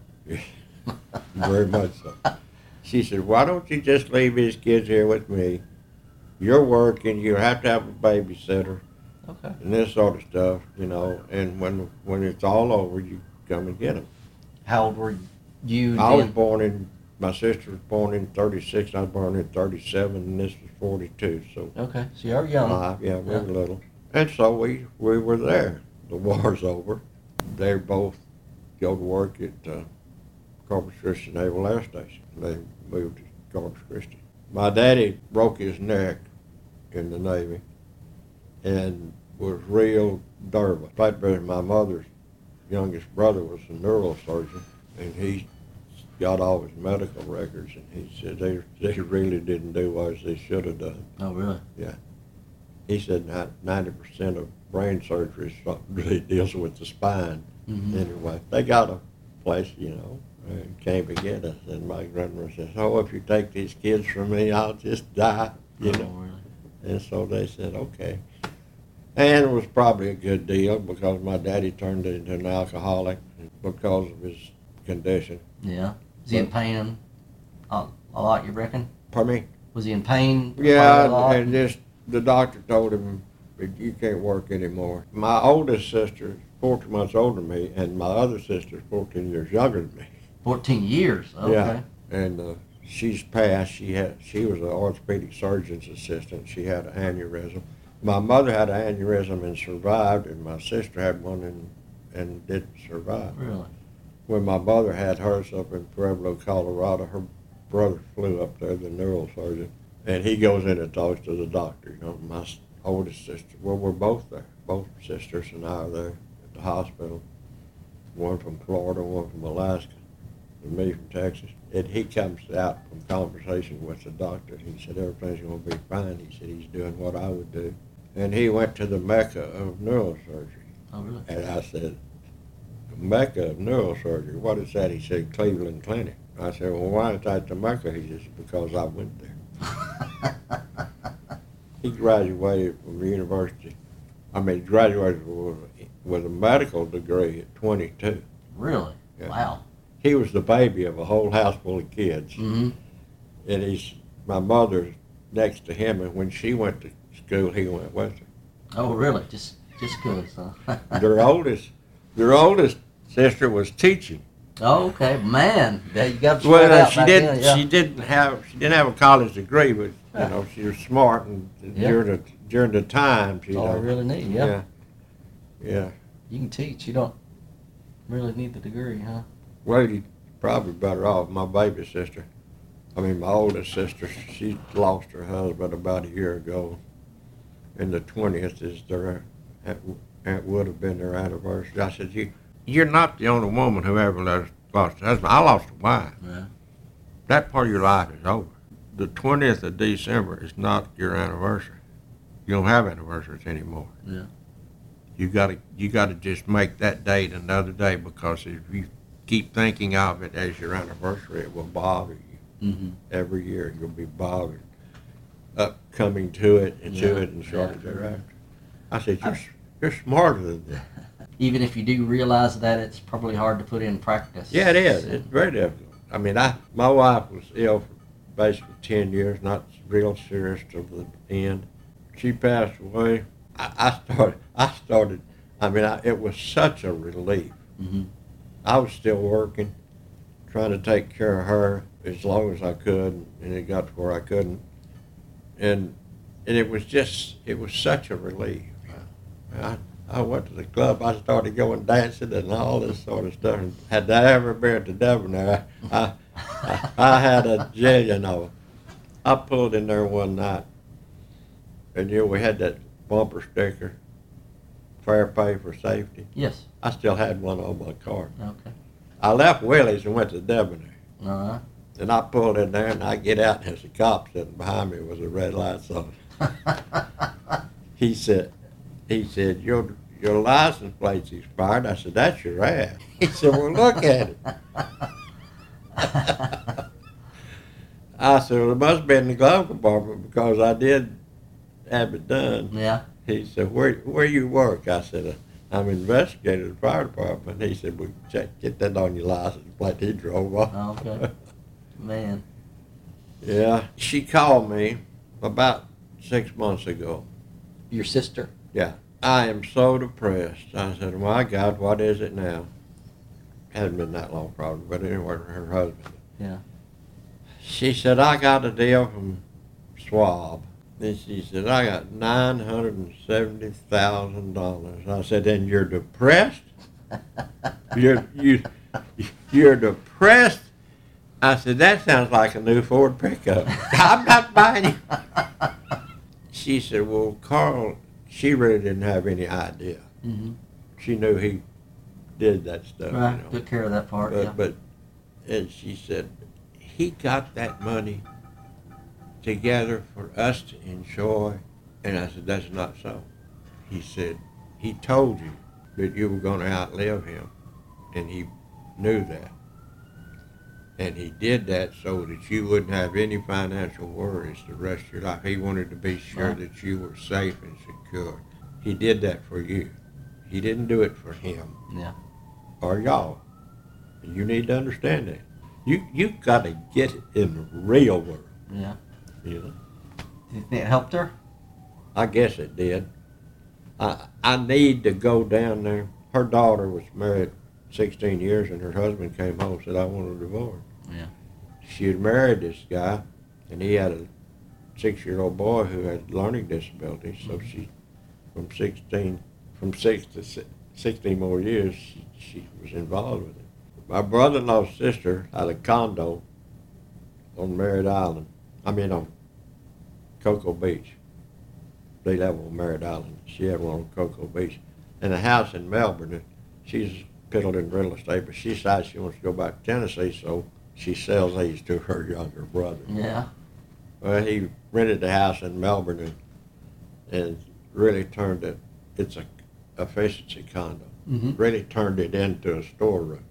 Okay. Yeah. So That's an then expensive storeroom, I when bet. his daughter gets married, he has him redo the kitchen and put a Murphy bed in, that goes down. But it's still basically, it ain't leased to anybody, it's just there. Yeah. So she moves in there. When he said, I want a divorce, she said, fine, she took her stuff and moved over there. Mm-hmm. Well, her son, who's young, they're younger than the daughter, he married a gal, had 2 kids, and he bought a house. And so I told her, I said, look, you need to ask Betsy if she wants that condo. She's living in it. If she wants it, you just deed it to her. And you get a real estate appraisal on it, and you give Carl the same amount of money. That's got to happen eventually. Something's got to be done with it. And then you leave them both the house, and if one of them wants it, they buy the other one out, or they sell it and split the money. Those things need to be taken care of now, because she may be in the early stages of Alzheimer's. She repeats herself, we'll be talking, and she'll tell me something about 4 times in the conversation. Yeah. Yeah. So she needs, I guess I need to go down there and help her. It's better now than later. You're right about that. I need to go on down there and handle that. Have you taken care of all your stuff like that? Oh, Is that yeah. something you're big on to Well, kind of be I've prepared? wasted a lot of money, but I have one son, and when his mother died, I just left everything to him. Then when I remarried, I said, well, I did that pension deal, so when I die, nothing changes, Okay. Whatever it was you do. I set up a trust for my grandchildren with an insurance policy. When I died, funds that trust. Right. I gave my son 60% of my drop, and my new wife 40%. Because I only worked for 2 years married to her. Right. And when I told the lawyer that, she looked at me, I said, you're going to get a pension. And 40% of this money, he's not going to get a pension. Yeah. You're going to be all right. Yeah, you'll be all right. You're going to get a house. I put her on the deed of the house, I'm in this for the rest of my life. Wednesday we had a board meeting, and my neighbor passed away, and I was a pallbearer. That was at 2:30.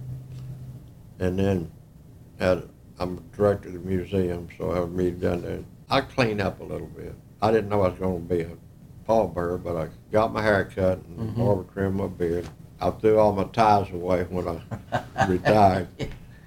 I put on a sports coat. And then between the funeral and the museum, we got to take the dog to the vet. Oh, my God. Yeah, it's always... So we're in there was a dog in this little room, and she said, "Gee, you're a good-looking man." I said, "What? I got to get a doctor's appointment. You need a psychiatrist." She said, "Well, you are a good-looking man." Steve Olson and I were working the fair. I was Lieutenant. Steve was during the fair, and my boy was about 6, and Barbara brought him out there, and Steve spent about $50 trying to find him a Koopy doll and all that. Anyway, then we go to the old mill, Mexican restaurant, and we walk him back to the car, and he said, "Howard, your wife's a real tomato." I said, "That's a hell of a way to talk about a man's wife." Now that means she's nice. That's the latest term. Okay, tomato. I never heard that term. So. I said, "Well, that's even worse." And he said, "What do you mean?" I said, "That you would think that I would marry an ugly woman?" That's a real insult. It's hard to say something nice. He said, "I can't win."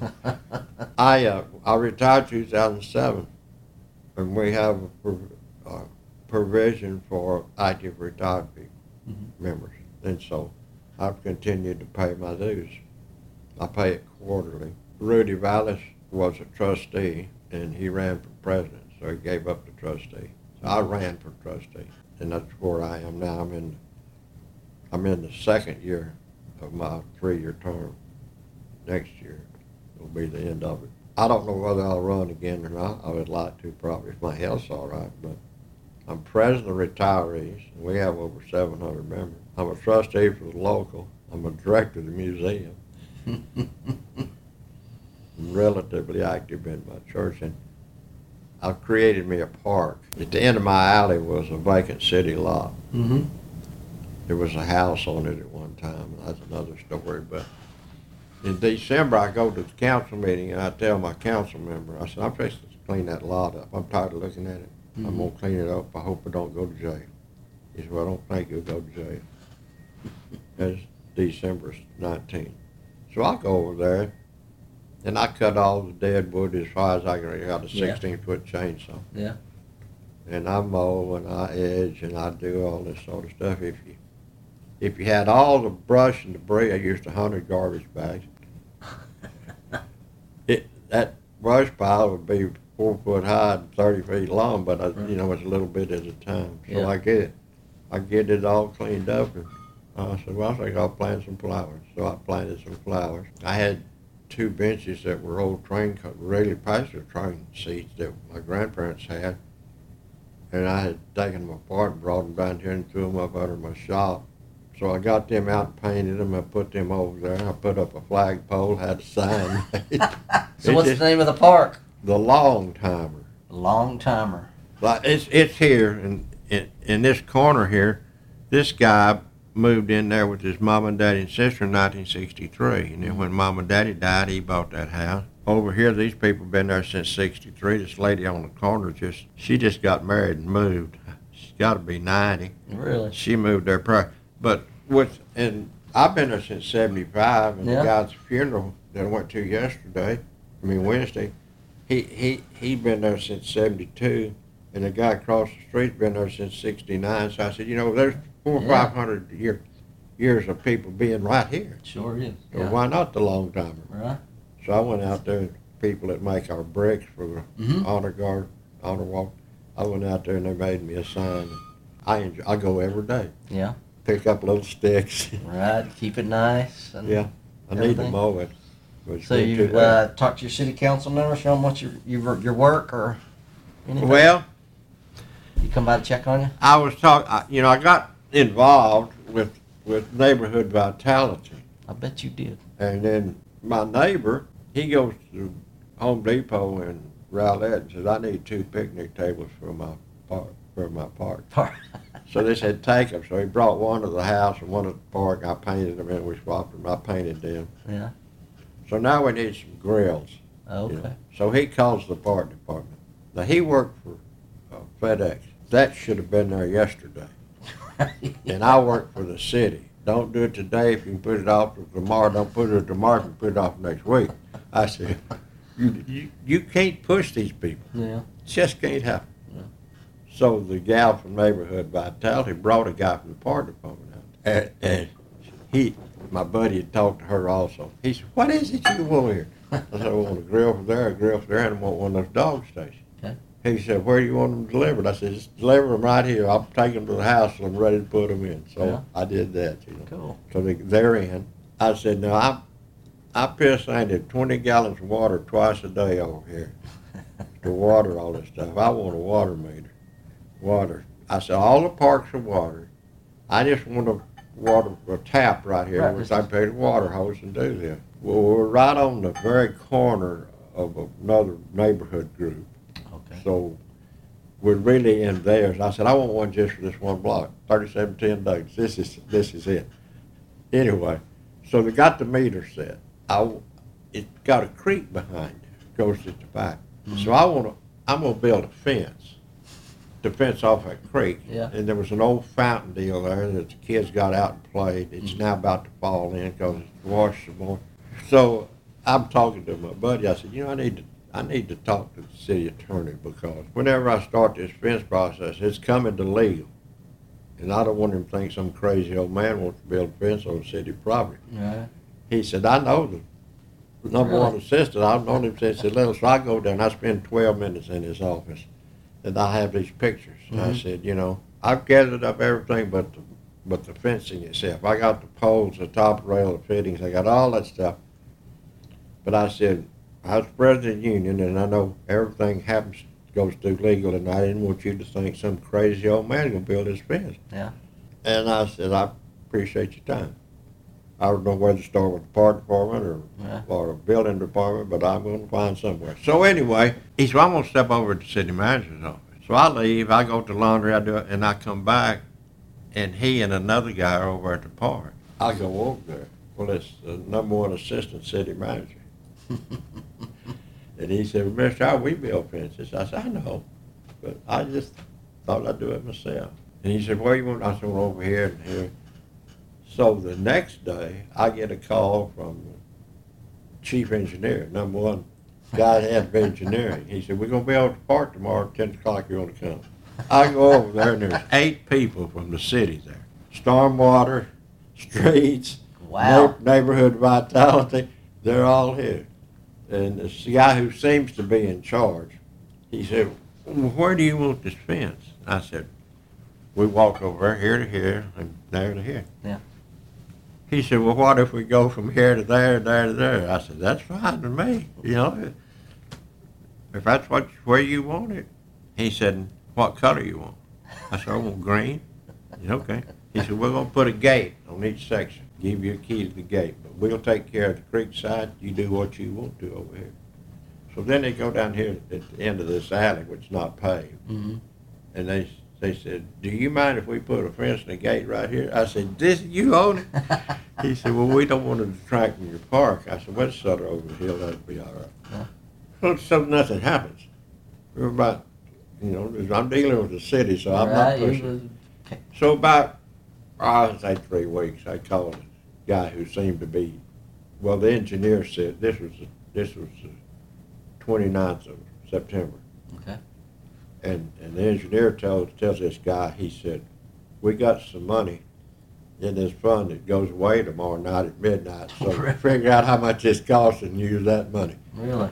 So I called him, I said, hey, Alan, where's the fence? He said, we can't find any green fence. Oh, okay. I said, can you get black? And he said, yeah. I said, make it black. So they make it black. And you put a lock on the gate. Yeah. So I waited 2 or 3 days, and I called him. I said, where's my key? He said, my boss said you didn't need a key. I said, oh, okay. So I called the city attorney guy, and I tell him this story. I said, you know, I'm about ready to take my stuff and go home. I said, one guy tells me this is going to happen, and then who's there, Mm-hmm. and then some guy sitting behind a desk somewhere decides that ain't so. He said, call Judge Rex, that's the city assistant, call Judd and talk to him. So I call him and I tell him the story. Yeah. I said, you got to be real careful when you give people authority. I said, here's a joker sitting behind the desk who doesn't even know what's happening. Yeah. Makes a decision that invalidates a guy who's on the scene's decision. He said, don't run the white flag up yet. Is that a little bit like fire department? So at 3 o'clock, the guy calls and says, my boss said, bring your key. At 9 o'clock Monday. Yeah. You got your key yet? Yeah, well, I got it. All right. So then the guy shows up with the water, and they go down and they put a tap on the main and set the meter box. And they're going to go under the sidewalk and set a irrigation box with, they call it a bib, I call it a faucet. Yeah. You know. So that's where we are. That's not done yet. Okay. So the city manager calls me, assistant, and he said, I want to interview you. I said, okay. So I go down there, and he brings the PR people out. and I said, what is this all about? He said, well, I want to make this video. And I want to use it as training. I said, you just, he said, it's nice if you take the initiative to do something. Mm-hmm. So maybe it will encourage our employees to take the initiative. You know? Okay. I like that spin on it. So the lady comes to the park, and we sit at the bench and talk, and this guy's got his video stuff set up. All right. He comes out the next week, and he said, I just thought he had a drone. He said, I thought I'd take some pictures to crash it twice. Yeah. But anyway, and Mr. Rex asked about your water. I said, I ain't got it yet. He said, I'll tell him. So then he comes back the next week, and my neighbor gave us a swing, and me and my buddy tried to get it all put up. So we talk, and then he walks. He come back and he said, it's better here than this office. I'll help you put this swing together. Yeah. I said, be sure to tell him about the water. So I don't know when they're going to show up to do the water. But. Well, you've got a long history of just getting stuff done. Kind of leading by example, and not being scared to make phone calls. You do what, the son of the guy that I was the pallbearer for, he was cremated. We just sat there. He called me and said, Dad wants you to be a pallbearer. I said, I'd be honored. That says he thinks you're a pretty good guy. The neighbor, after the service, I walked up to the boy. He's the middle boy, and told him, I'm sorry. I said, his wife had remarried. I said, you tell Betty if she needs anything, just give me a call. And he said, Don, I really appreciate that. And I said, Carrie, you just do what you do. You do what needs to be done. My family, my aunt, my daddy's sister had no children, so she thought I was her child. She tried to boss me. Why don't you run for a state office? Why don't you run for an international office? I said, to be elected president of your local and to be reelected is a much better honor than being a state president or international president, because everybody knows you personally. They know what they're getting, and they elect you. Yeah. You go to the state level, maybe 15% of the people know you really, You get to international level, maybe 2% know you. Yeah. And what does a contest, an election, come to when you get to those levels as well? What gets you elected? There are 16 vice presidents with the international. We're in the 11th district. It's us in Oklahoma. You just run for it. Texas had that office for 50 years. Really? A guy took it away from Oklahoma, he kept it 30 years, and then we reelected another guy from Texas for 20 years. We had it 50 years, and we elected the guy from Tulsa, Oklahoma. Okay. And the first time I met him, I said, I am prouder of you than you are. Really? Because they had a lot of guys in Oklahoma that were really good leaders, like Charlie Stone when they blew up the courthouse. Mm-hmm. He was the president of that local. Much more talented than our international vice president, who was from San Antonio, a personal friend of mine. Dallas made him. We made him a state vice president. Really? We made him an international vice president. Yeah. His home local, San Antonio, they want to be the kingmakers. We ran Don Green for president of Texas in El Paso, Mm-hmm. and they didn't vote for us. If they voted for Don, he'd have won. Yeah. And the guy who's the ex-president, who's the state vice president, campaigning for Don, he couldn't sway him. So then 2 years later in Abilene, we run Don and he wins, and San Antonio goes with us. But we would have won if it had gone the other way. Right. And I went up to their president and I said, I don't owe you nothing. You remember that you could have helped us in El Paso, and you didn't. You went with us this time, and then we'd have won if you'd have gone the other way. That's just who you are. You played that game. I was at their rice convention, and they had a state vice president. You know, I got my ears open all the time, and I go up to him and I said, Sonny, they're going to run Buddy Moss against you for state vice president. He said, oh, they wouldn't do that. I said, I guarantee you they're going to if you don't stop them. I'm telling you, you know it. Now you go back to your local and get your groundwork done. Well, he didn't do it, and they sure enough. Yeah. You know. So you the kingmaker? I've been involved in some. Clearly you have been involved in some stuff. Jim McDade, our president, he was our MDA guy. Right. We raised tons of money, Mm-hmm. more than ever. We were up in the bar after the meeting, and he said, Don, I'm thinking about running for president. What do you think about that? I said, Jim, I think it's a good idea. I was thinking about asking you. So he wanted my opinion. Mm-hmm. Hell, I was retired, I guess, or close to retirement. You proud of the work that Local 58 does? And Absolutely. what projects they got going on right now that you're... Well, they've done real well in meet and confer. You know, that's a 3-year contract. So, you know, guys are having so many wrecks, and we are busy defending them. Mm-hmm. You know, and apparently a lot of the paramedics are not getting the paperwork done and done right and getting it in. Patient reports? Yeah, you know, whatever. Yeah. But our grievance people are busy going to internal affairs, which is good. You know, sometimes you're forced to defend a guy you really don't want to. Right. You know, but he broke the rules, but they did too. Yeah. That's the way we win a lot of times, because the fire department doesn't do it just like it's supposed to be done. I know even before I retired, the accident review board had changed, and it was causing a lot of issues. Well, I think it's going back, but we just, you know, you're required to have backers when you're backing up. Why don't you do it?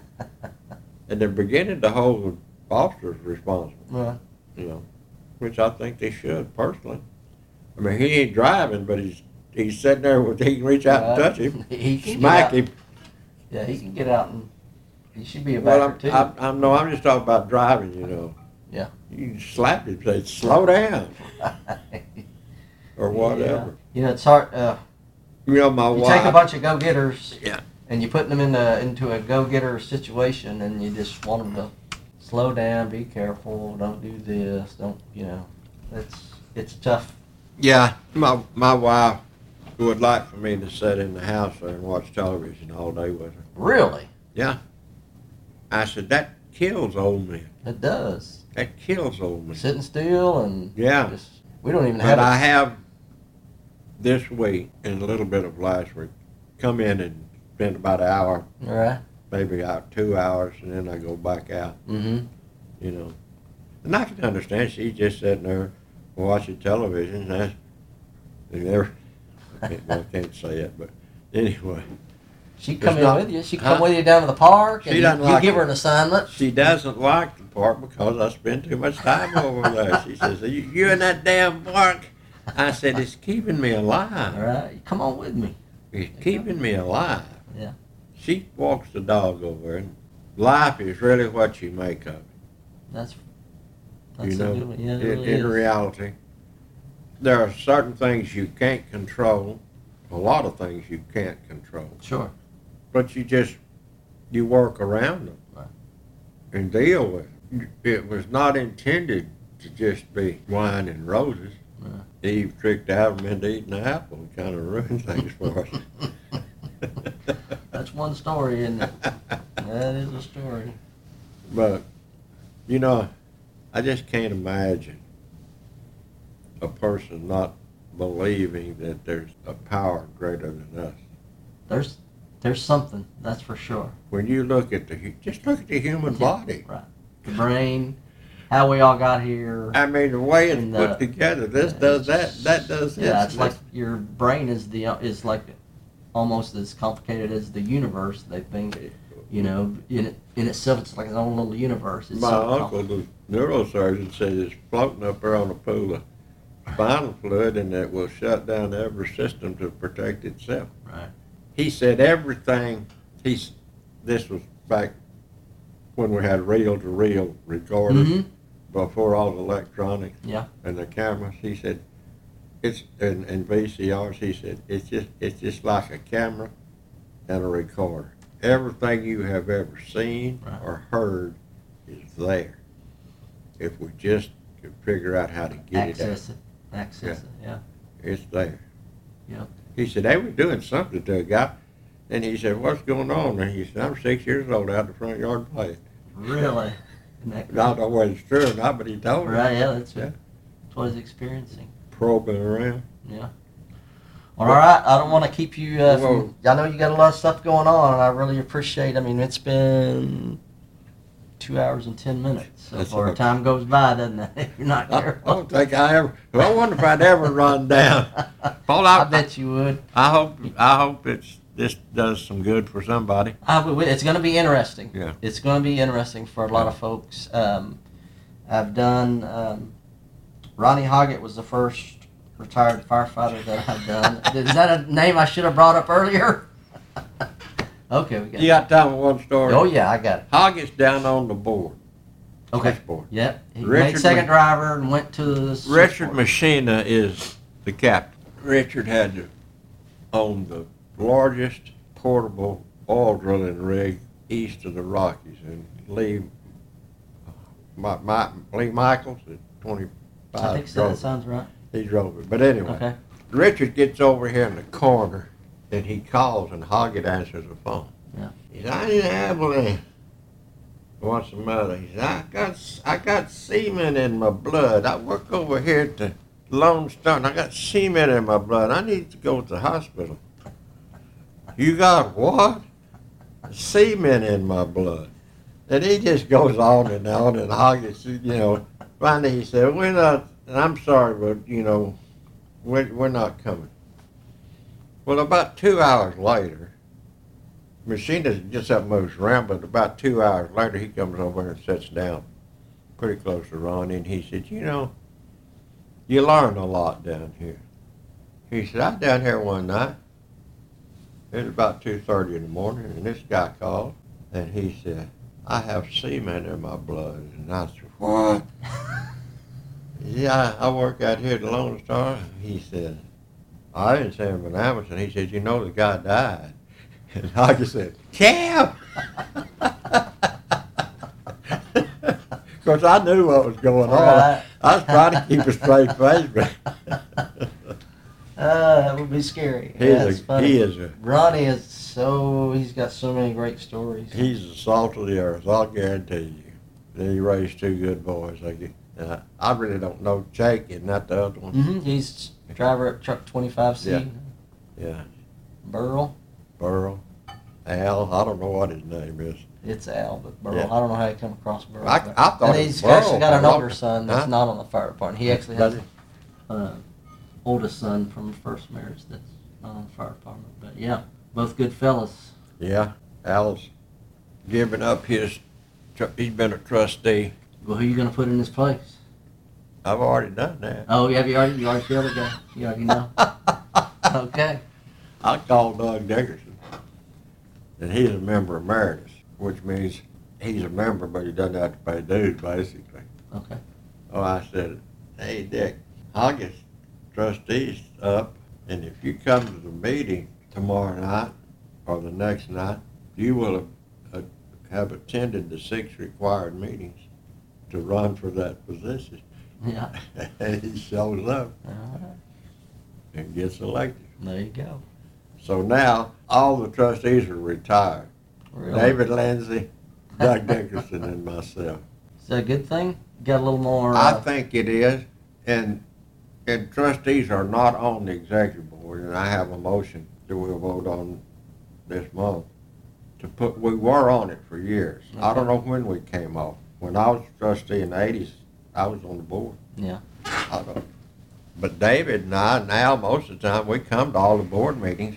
You know, sometimes you wonder about, I'm supposed to be watching the money, and I'm at the board voting to spend money. Mm-hmm. I would have no trouble. The retirees, Mm-hmm. the trustees are on the board, but they can't vote to spend money, which would be fine. You would vote out there, but not on the board. You know, if you wanted to vote to spend it. If you agreed with it, you could vote on it when it came before the body. Right. To amend the motion to do that, I don't think McDade likes the idea, really and truly. And there are reasons for that. I know what they are, but I won't discuss it here because there'll probably be some problem listening. There probably will be some... Jim problem. is doing a good job as president. They're doing a good job representing the membership, and that's what it's all about. It is, yeah. I don't All agree. membership. I don't agree with some of his methods, but every president has their own way. Right. In the past, I served on the board with a bunch of them, and some of their ideas I agreed with, and some Sure. I didn't. Yeah. You know, I guess when I was president, some of the board didn't agree with it. Surely not. Surely not. Did you know Sparky Smith? You've heard Yes, his name? I worked around him. I never assigned with him, but yes, I Okay. a little bit. This is hilarious. You know Chris Williford. Yes, Do you know Hack, his daddy? yes. Okay. A little bit. Okay. We're at a board meeting. Chris is our EMS rep. Sparky's trustee, I think. I'm not sure. But anyway, some discussion comes up. And Chris is very opinionated on a lot of issues. You're shitting me. And he was very opinionated on this, which was opposite of Sparky's position. Okay. So Sparky starts talking. Well, Sparky's this guy, the longer he talks, the louder he gets. Okay. Then he finally finishes. He's Chris says, Sparky, if you think I'm impressed with that loud talk, you're nuts. I've lived with that my whole life. And the whole board erupted. That's funny. There's a lot of good fireman stories. A lot of funny Yeah, fireman stories. I at a fire where I can't think of the guy's name, got in a fight with Kenneth Parker. Richard Dainsworth? Huh? Dainsworth? No, this was at a fire scene. Oh, okay. He was in there, Greg, something. And Parker was the engineer. He stuck the nozzle in the window. That guy came right out, right around there, climbed his hump. Oh, okay. So they called 984 out there. Yeah. And I'm walking up there, and Chris is a lieutenant. Not sure he's even a lieutenant yet. Anyway, he said, Don, I saw something I've never seen before. I said, what is that? He said, there were 2 Dallas firemen fighting them. It's happened. It happens. And then they had that fire down there off of Camp Wisdom in Bonneview, I guess it was, or Lancaster. They had a 211 over here, and some on Street Strawberry and all that stuff. And they had all that stuff. They had Hatcher shows up. He's an assistant chief. Right. Then he comes, and Chris is standing there. And I'm saying, Hatcher walks up there and says, what in the hell is going on? He said, I've been walking past fire equipment for 2 blocks. He said, well, we got a 211 over there, and we got this about to get here and all that. He said, get this under control and clear some of this off. And he turned around and walked off. Yeah. Chris said, I've never seen an assistant chief do that. There's a Hatcher story, I'll tell one. We got a fifth in the Grand Prairie. You know, we used to, we just, mutual aid, we got that, and we'd put a third on it or a fourth, Right. and we just answered it all. Yeah. I don't know, one of those deals in Grand Prairie. Salvage yard, or I don't Okay. remember exactly. But we got a false alarm on it. Hatch was going home. He lives in Arlington, so he stops, Well, he sort of starts doing a little directing. And the Grand Prairie chief comes up and says, "Chief, this is my fire." And Hatcher said, "Well, I'll just take my stuff and go home." He said, "No, just do what you want to do." Tell you one more story. Keep me involved. There on the east side of Central Expressway is a high-rise, and it's actually in University Park. Their maintenance for their vehicles used to be there. Okay. There's an area, Yale, and a couple of those streets in there. Multi-story, got a fire on the third floor. Doc Kim's in, Ken Chief, so he's there. University Park's got their snorkel. They start raising the snorkel. And Doc Kim says, "Don't raise that. I got people on the third floor. Just put it down." It goes on. A little while later, they start raising it again. He said, "Get your ass over and sit on the curb. And if you get off that curb, I'm going to have you arrested." That's their fire. Yeah. They just went over and sat down. Yeah. Well, I know they've several. You hear several stories about mutual aids where Yeah. they just kind of sit around and wait for some Dallas guys to get there and actually do something. Well, in the old days, we just kept putting alarms on. Yeah. I was at an international deal in San Diego. There's some people there from Canada. And they said, "How many fire departments are in Dallas?" I said, "One." I said, "One?" I said, "Yeah." They said, "Well, how many engines do you have?" And I don't remember what Right. it was, like 49 probably. Yeah. Just one department, 49 engines. I said, "Well, we surround a little town over there called Highland Park. We got 49 engines, but they have 51. And it's 2.5 square miles." I said, "They can have every one of us if they want." Right, yeah. I Don said, Howard, "Yes, sir." I really appreciate the time and the stories. Well, and I've had a good time. I hope you have. I And really if you have. think of something that we haven't covered that we need to, Well, we could do it over the phone or something all sometime that I right. can Yeah, think if I think of a good story, I love a good fire department story. Yeah. Or any story. I loved it. I guarantee you. Oh, I was going to say early on here, I never had a job I didn't like. Really? I wouldn't work a job I didn't like. Yeah. I've heard friends, work this. "I hate my job." I said, "Why don't you quit? Yeah. Get another one." Do something. There's a bunch of them love out it. there. I went to work at 5. We changed it at 5. Mm-hmm. I'd get there at 3:30, 4 o'clock, because I had rather go at 3:30 and do the whole thing is to go out there at 5:30 and relieve. Right. Because it's just impossible to get everything he knows. I Mhm. mean, you just don't get it. Right. So if you're there originally, Yeah. And in the mornings, I would wait till the fires were assigned, especially one that was, we called them stinky, Mm-hmm. And I'd say, "I'll go out there with you if you want me to." Here, because I've written a report, and I said, Yeah. "You read this and see if there's any question." I wasn't in any hurry to get home, I was single. Yeah. And I just loved it. If I wasn't there at 4 o'clock, I said, they had the police out hunting Yeah. for me. Yeah, it's one of those jobs that you. And I never worked with a boss I didn't like. And I really never worked with anybody I didn't like. And some people I wasn't quite as fond of Sure. as others. Right. And I told one of them, they got a new guy over there, and they had him working with me, and we were talking about that, and he said, "A lot of that is your personality. You just adjust. You're about the best adjuster I know." Just adjust. Yeah. Where I need to be, that's where I am. Yeah. That's a good way to get through life. I think, Yeah. right? I am so fortunate. My grandparents were raising good for me. Because my daddy was somewhat of a rounder.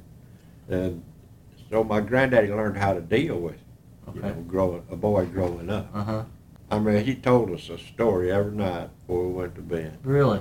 Normally with 3 little pigs, and there was a hard-working little Bubba pig Okay. who solved all the problems. Hard-working little bumblebee? Bubba. Bubba. Yeah. Okay. Bubba pig. Bubba Pig. Okay, Yeah. I got you. That was my nickname. Okay, Bubba. He was he was making me. He was teaching me. Right. He's putting you into the story. Yeah, I got Yeah. you. Every night he told us a story. Hard-working Bubba Pig. Yeah. He ate a orange every day. He was quite the guy. You know, mild mannered. I'm tell you, family story. My grandmother ran things. He worked railroad, and she ran things. And after the war, they bought all these war bonds. They cashed them in. They built some rent houses, and she dealt with the contractor. She did it all. Yeah. Her name was Elizabeth, and everybody called her Betty, but he called her Betsy. and we would be eating supper there, and she'd have something to project, you know. And she'd say, well, Don, you know, I was thinking, and she would start into this project. And if he liked it, he didn't say anything. But it got to the point where he would say, Betty, that was the end of it. We went off and talked about something else. Really? That stopped it.